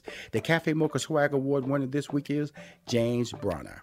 James is the Senior Vice President of Trade Show Operations, Director of Technology, and part owner of the multi-million-dollar family-owned corporation, Bronner Brothers, Inc. The annual Bronner Brothers Beauty Show is billed as the nation's largest trade show for multicultural beauty professionals and students. Their role in the community was elevated when the Bronner Brothers stepped up for the beauty and barber industry during the COVID-19 crisis. We started our beauty and barber relief fund, so we had a lot of people to apply that would give them $500 to $1,000 of extra stimulus. We also began to try to help them source this PPE material. The Cafe Mocha Swag Award represents men who have strength, whose wisdom is assertive, and who is genuine in their spirit. Welcome back to Money Making Conversations with your host, Rushion McDonald. My next guest is Jennifer Barrett. She's the Chief Education Officer at Acorns, a financial wellness app with more than 9.5 million users. She's a contributor for Forbes, and she has also written about money for publications such as the New York Times, the Washington Post, Worth, Money, and Newsweek, where she was a staff writer and editor. She's on the show to talk about her new book, Think Like a Breadwinner. Think Like a Breadwinner is a book everyone can learn from. I did, but it's geared towards women because, according to Jennifer, women have been culturally conditioned not to think like breadwinners. This book truly is about being financially independent. Please welcome to Money Making Conversation. I'm gonna call her a good friend because before this interview, we were just talking. Jennifer Barrett, how you doing, Jennifer? I'm doing great. Thanks so much for having me. I was, Jennifer. We were just talking. I just feel really a certain kinship for you. Is that just a natural part of your personality that people just really gravitate to you? I don't know. No one's ever asked me that before. But thank you for that. I do. I was a journalist for many years, and so I think I'm used to. I like to make people comfortable. I really am genuinely interested in everyone I meet. So I think that probably comes across when you meet me. Well, you definitely are making me comfortable. I read your book, and usually this is how I do. I read the book always the day of the interview. That's where the questions stay very fresh, very topical. I don't feel like I'm reaching for any information. Plus, I also zero in on what really attracts me to the book. But before we get into the book, I read your title, Chief Education Officer at Acorn, 9.5 million users. Please explain to us what exactly is Acorns and what exactly is your role as a Chief Education Officer? Sure. Well, I joined a little over 5 years ago, almost 5.5 actually now. And one of the things that drew me to the company is I had been in financial journalism for years before that. And I sort of felt like we had been writing the same headlines so often about how little people save and how they're not prepared to cover unexpected expenses. And then we're on the brink of this retirement crisis. And I was beginning to wonder if getting information out alone was enough. Inspiration, information, if that was really enough to change people's behaviors. And then my team, actually, I was a personal finance editor at CNBC, and my team had written a lot about these new fintech apps. And one of the things that really attracted me to Acorns was that it was such a simple but brilliant solution to a real barrier for so many Americans when it comes to investing. And that was the feature where we round up your purchases and literally invest your spare change. And I think what that does immediately is it removes so much of the fear that we have around investing, so much of these beliefs we have that you have to have a lot of money in order to invest, all of these things. And so that's really what drew me to the company. And then I joined in a senior VP role, or VP role, then senior VP, and then was promoted into the Chief Education Officer role. And that essentially means I spend most of my time thinking about how to promote financial literacy and to better educate not only our users, and we have around 9.5 million now, as you mentioned, but also everyone, really thinking about how we can promote financial literacy in this country and just close that gap, close the wealth gap, close the financial literacy gap so that everyone has the opportunity to live the life that they want. Well, we came off a really strange year in 2020. Yes. You had people standing in line for food. You had unemployment at a record rate. You had this country shut down for 2 months. And then we had the highest increase of billionaires in the world. And the stock market set records during the summer. NASDAQ crossed over a number it had never crossed over in the history.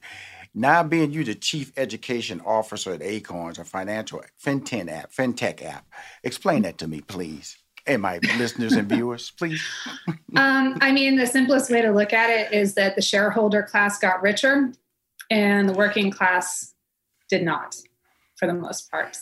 So people who were more dependent on a paycheck struggled more, and people who were more dependent on their investments, particularly in the stock market, did quite well because, as you mentioned, the stock market has hit record highs, surprisingly, almost really, given that we were in a recession last year and in a global pandemic.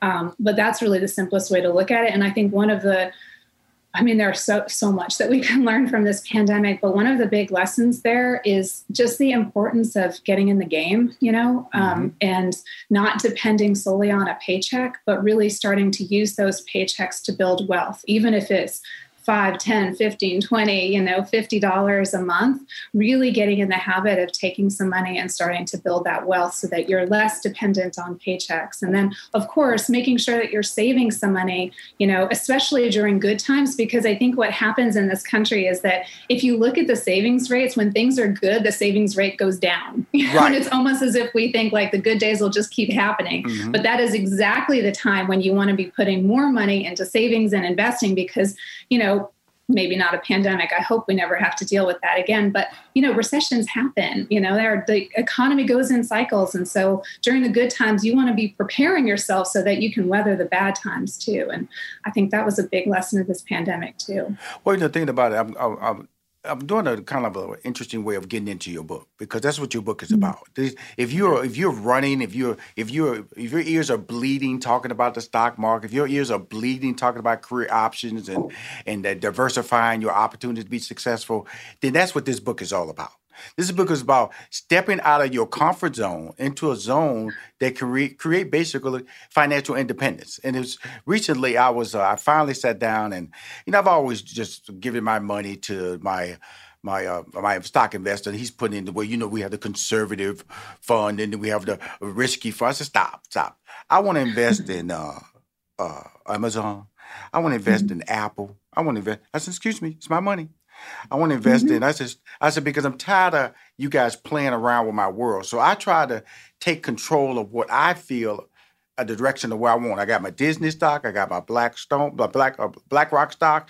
So and I got a little Chevron. And so I diversified me a little Citibank and Visa, some financial stocks. So that's really what we're talking about with this book. This is a book of my awakening was I came out of the pandemic. I had this money sitting over there, and I had a guy just telling me what to do. I'm just saying a guy. It could be a female too who's handling your stock.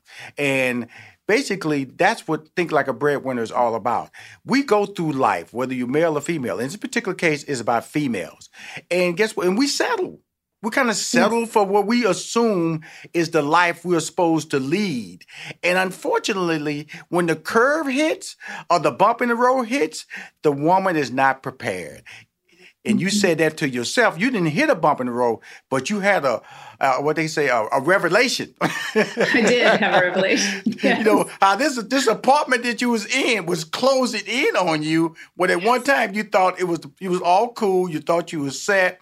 Talk about that initial journey into your revelation, which has led to you be a success story in the financial market, but also to write this brilliant book called Think Like a Breadwinner.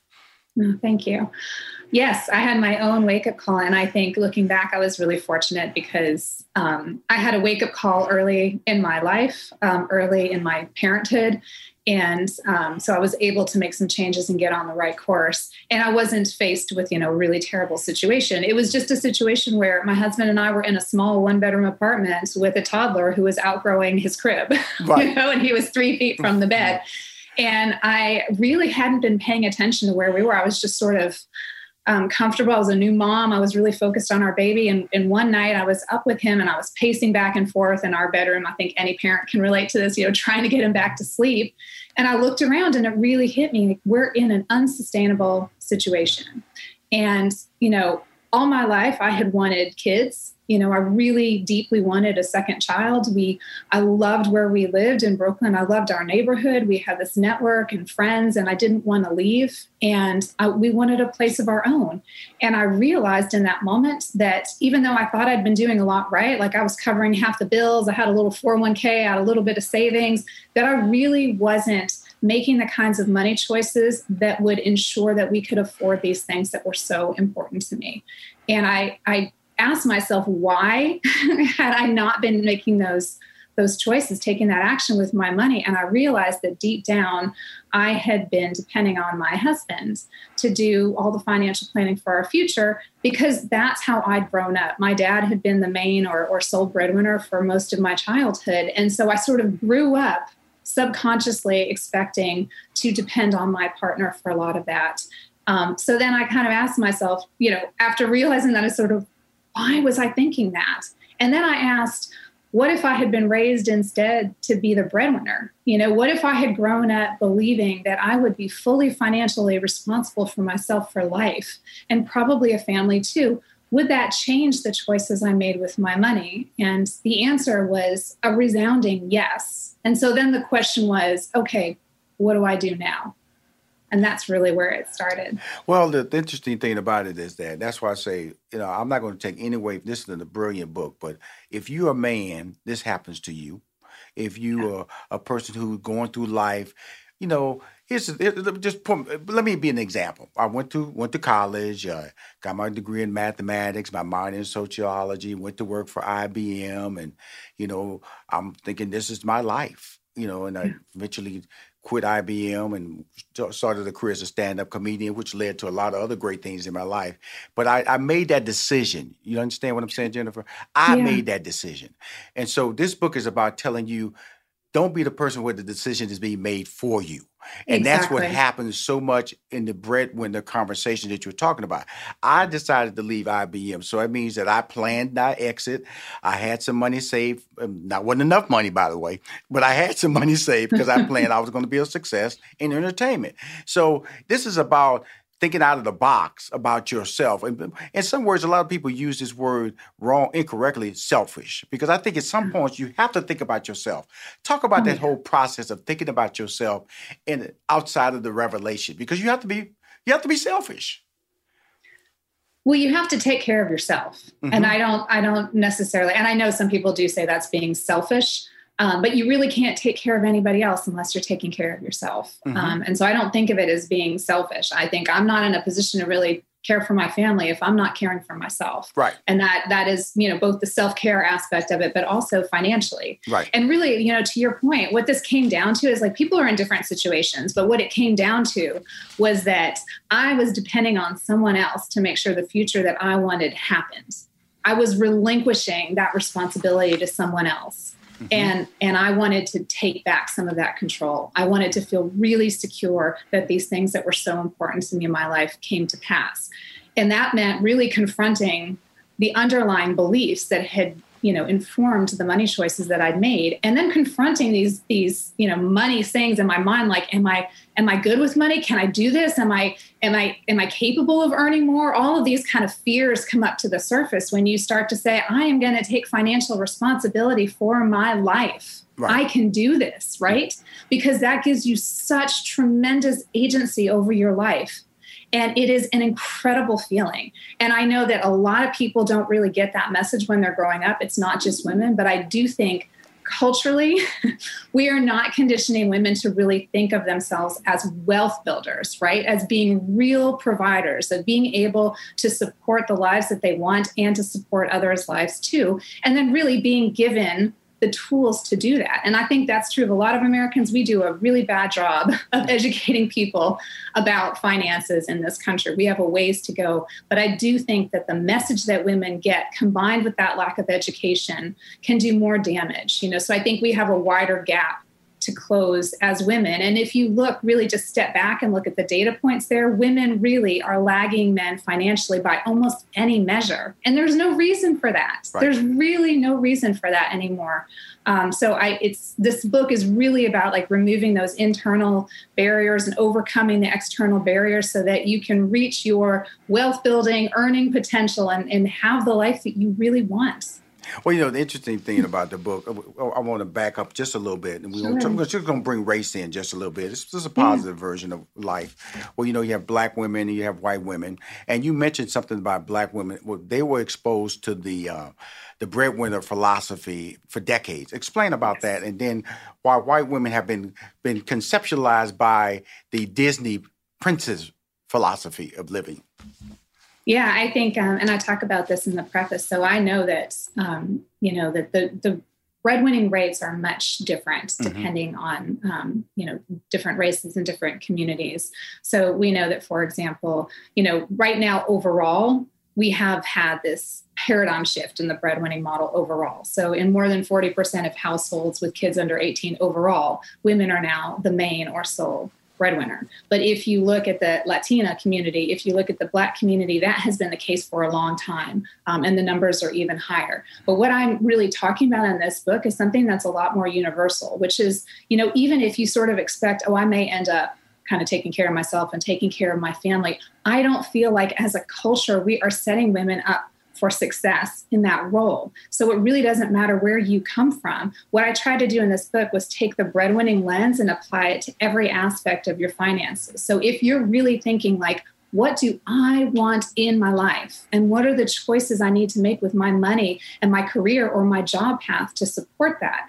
And then applying that lens everywhere, you really start to see there's such a dichotomy between the messaging that we're getting as women and what we really want to be doing if we want to be able to truly support ourselves. And that's everything from like credit, where we're being marketed this message of like credit cards are a way to close the gap between this life that we can afford and the things that we want.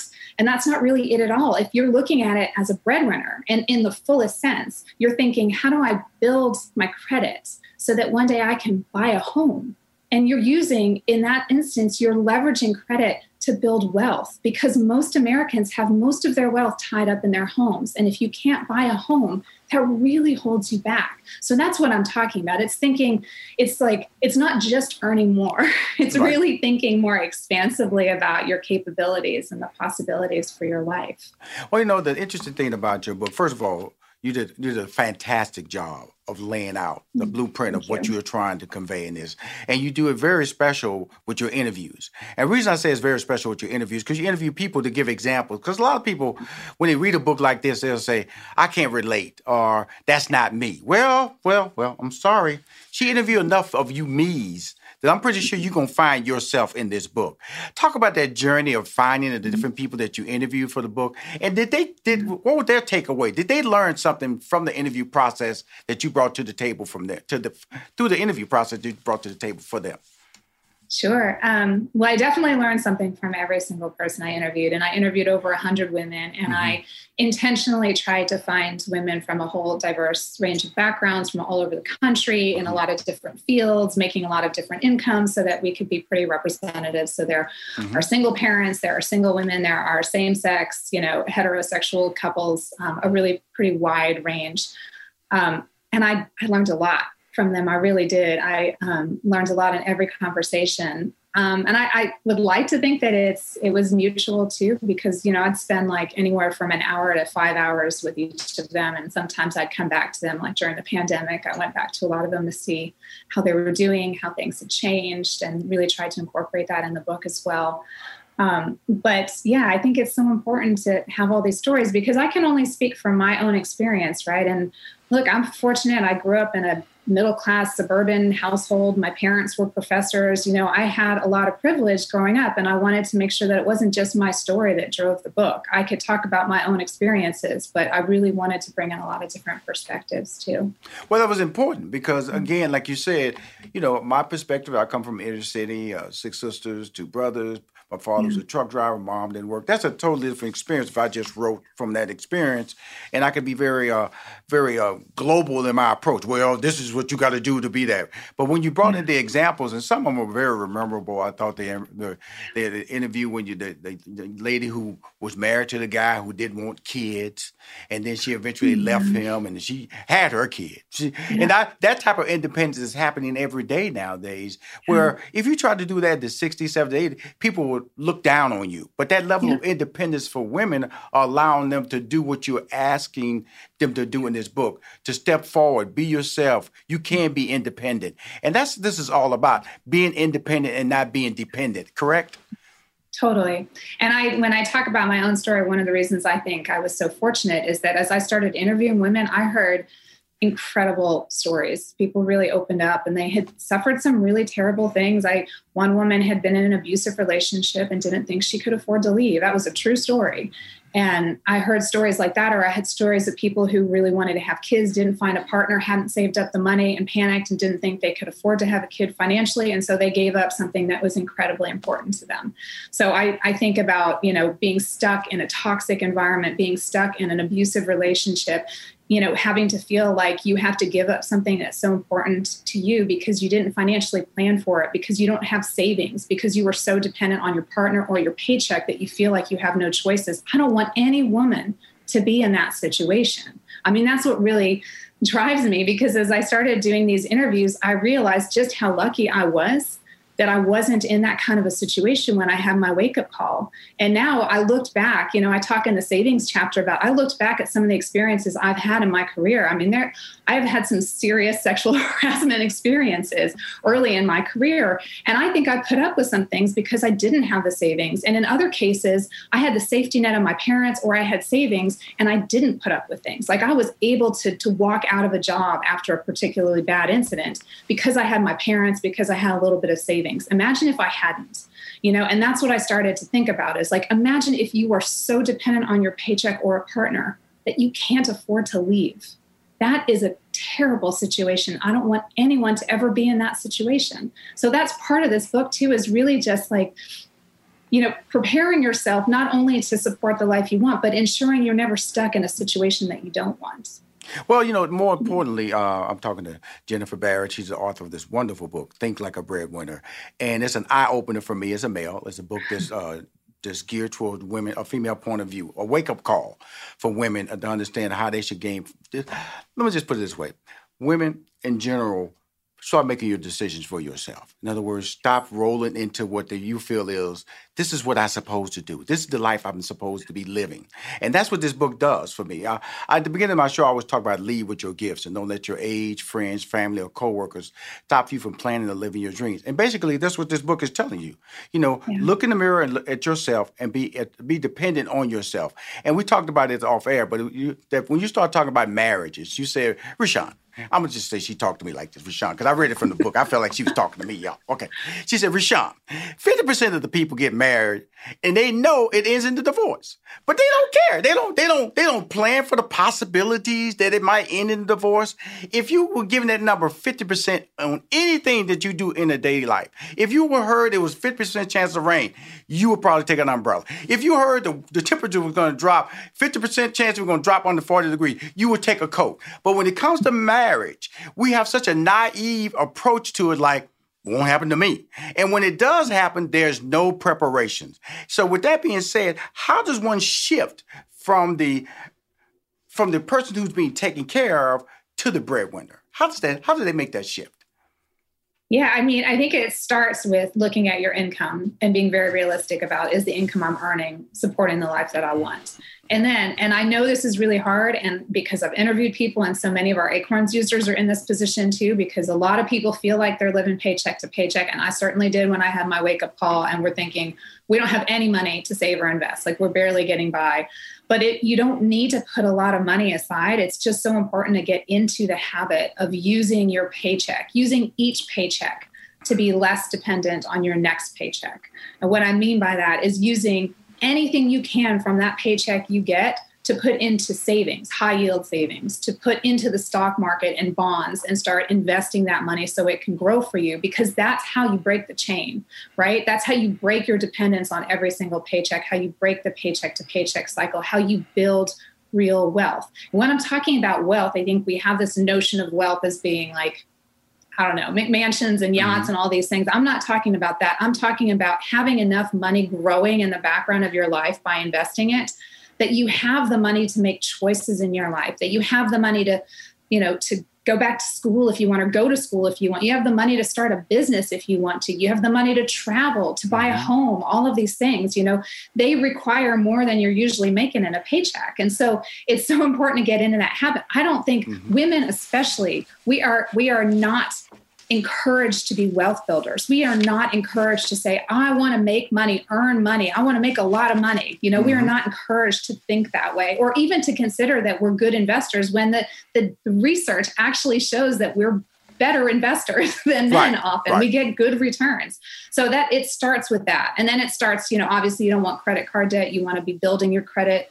all of these things. And you want to be really thinking strategically about your job path or your career so that it's not just what am I making now, but what am I going to make next year, 5 years from now? How do I take the steps now to set myself up, to earn more? I remember listening to Ash Cash talking about he was a bank teller and already had dreams of being, a bank manager, of moving into an executive role. He was thinking 3 steps ahead. And that's how you have to think is, am I doing the things right now that are going to set me up so that I have the role I want to have in 2 years, 5 years down the road?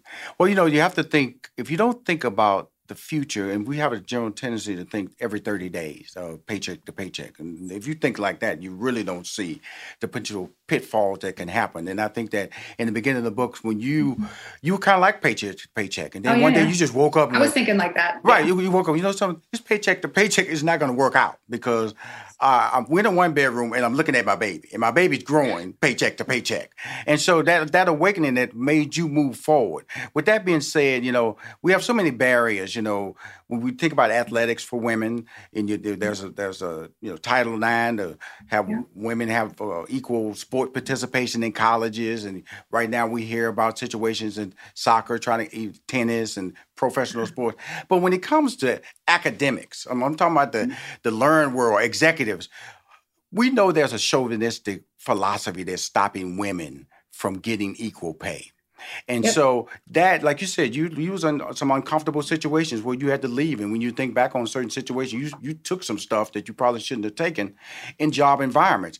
How, with that being said, I know it's not going to happen overnight, and I'm not trying to get you to go there, even this conversation, but this book allows me to at least open up the eyes for the reader to say, hey, start thinking about the possibilities.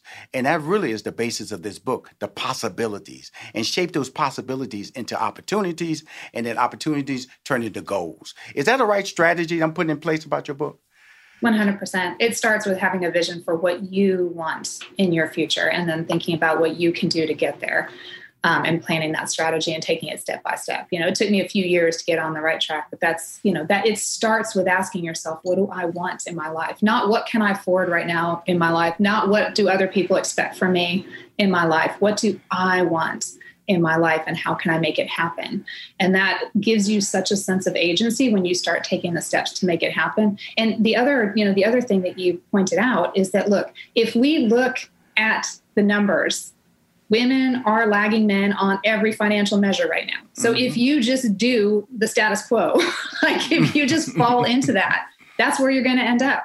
So you have to actually stop and say, no, wait, that is not how I want it to go for me. I don't want to get paid less than the guy down the hall. I don't want that. I don't want to be passed over for a promotion. These are very real barriers. And so it's important for us to be aware of them, but then also think about, okay, what am I going to do so I get that promotion? So, for example, we know there's research out there that shows that women are more likely to pick up what's called office housework or non-promotable work, where the ones like organizing the meetings or cleaning the conference room or whatever it is, and that people are more likely to ask women to do that. That doesn't mean we need to say yes. Right, we can be nice about it, but we don't need to fall into some of these traps. And I think the first step there is awareness. Like if you are aware that this is happening, and you say, no, wait a second, I don't want this to happen to me.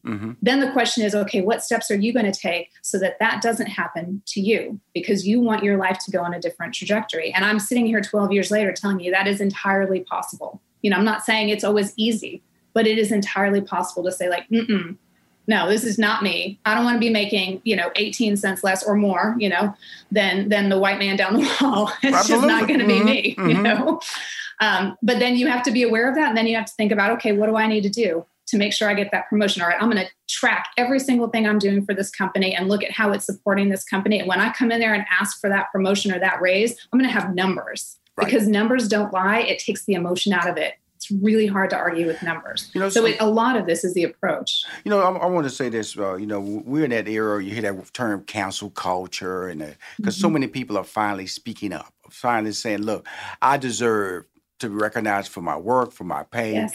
And I don't want this book to become a victim of that thought process of canceling. Women, they should be satisfied. They should be happy being at home. They should be happy taken care of. Because your book is brilliant. I'm just going to be honest with you. I've read it, and I started reading it again because we missed our first interview. And I was just so moved by do not wait till your mid-30s. That's a theme in this book. In the mid-30s, these women are starting to wake up. Wake up at 19. Wake up at 16. Wake up at 21. Don't wake up at the mid-30s and then that's what happens. You get in that trap because age starts to come in. You go, can I pivot? And sometimes people don't care if you can't pivot. They're going to pivot for you and kick you to the curb. And so that's the wonder of this book is that don't let age stop you. Don't allow yourself to wait too late. But more importantly, read books like this and it will focus you early. Give it to your daughter. Allow her to have a sense that she can be independent. It's all right to have a freedom thought. It's all right to think about themselves. It's all right to focus on being financially independent. Wonderful book, Jennifer. I'm really glad we was able to pull this interview off because you are amazing. Thank you. Oh, thank you so much. I really appreciate that. And I had such a good time with you today. Good. I'm glad because I had a good time reading it. You made me smile, and hopefully I made you smile just thinking about some of the fun parts of the book. But again, thank you for coming on Money Making Conversations. All right. Thank you. If you want to hear more interviews or see more interviews on Money Making Conversations, please go to moneymakingconversations.com. I'm Rushion McDonald. I am your host. Please buy this book. Please remember, always lead with your gifts and don't let your age, friends, family, or coworkers stop you from planning or living your dreams.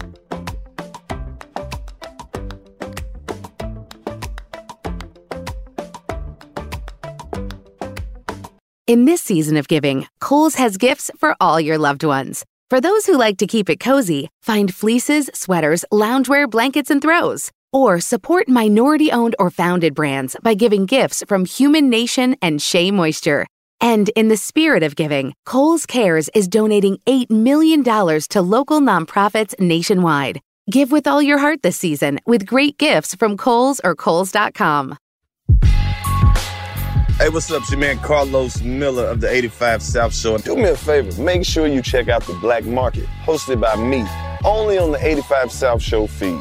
Subscribe to the 85 South Show to hear and tune in to The Black Market. Hear amazing interviews with entrepreneurs, creatives, and thought leaders, people who are doing amazing things in the Black community. Listen to The Black Market on iHeartRadio app, Apple Podcasts, or wherever you listen to podcasts.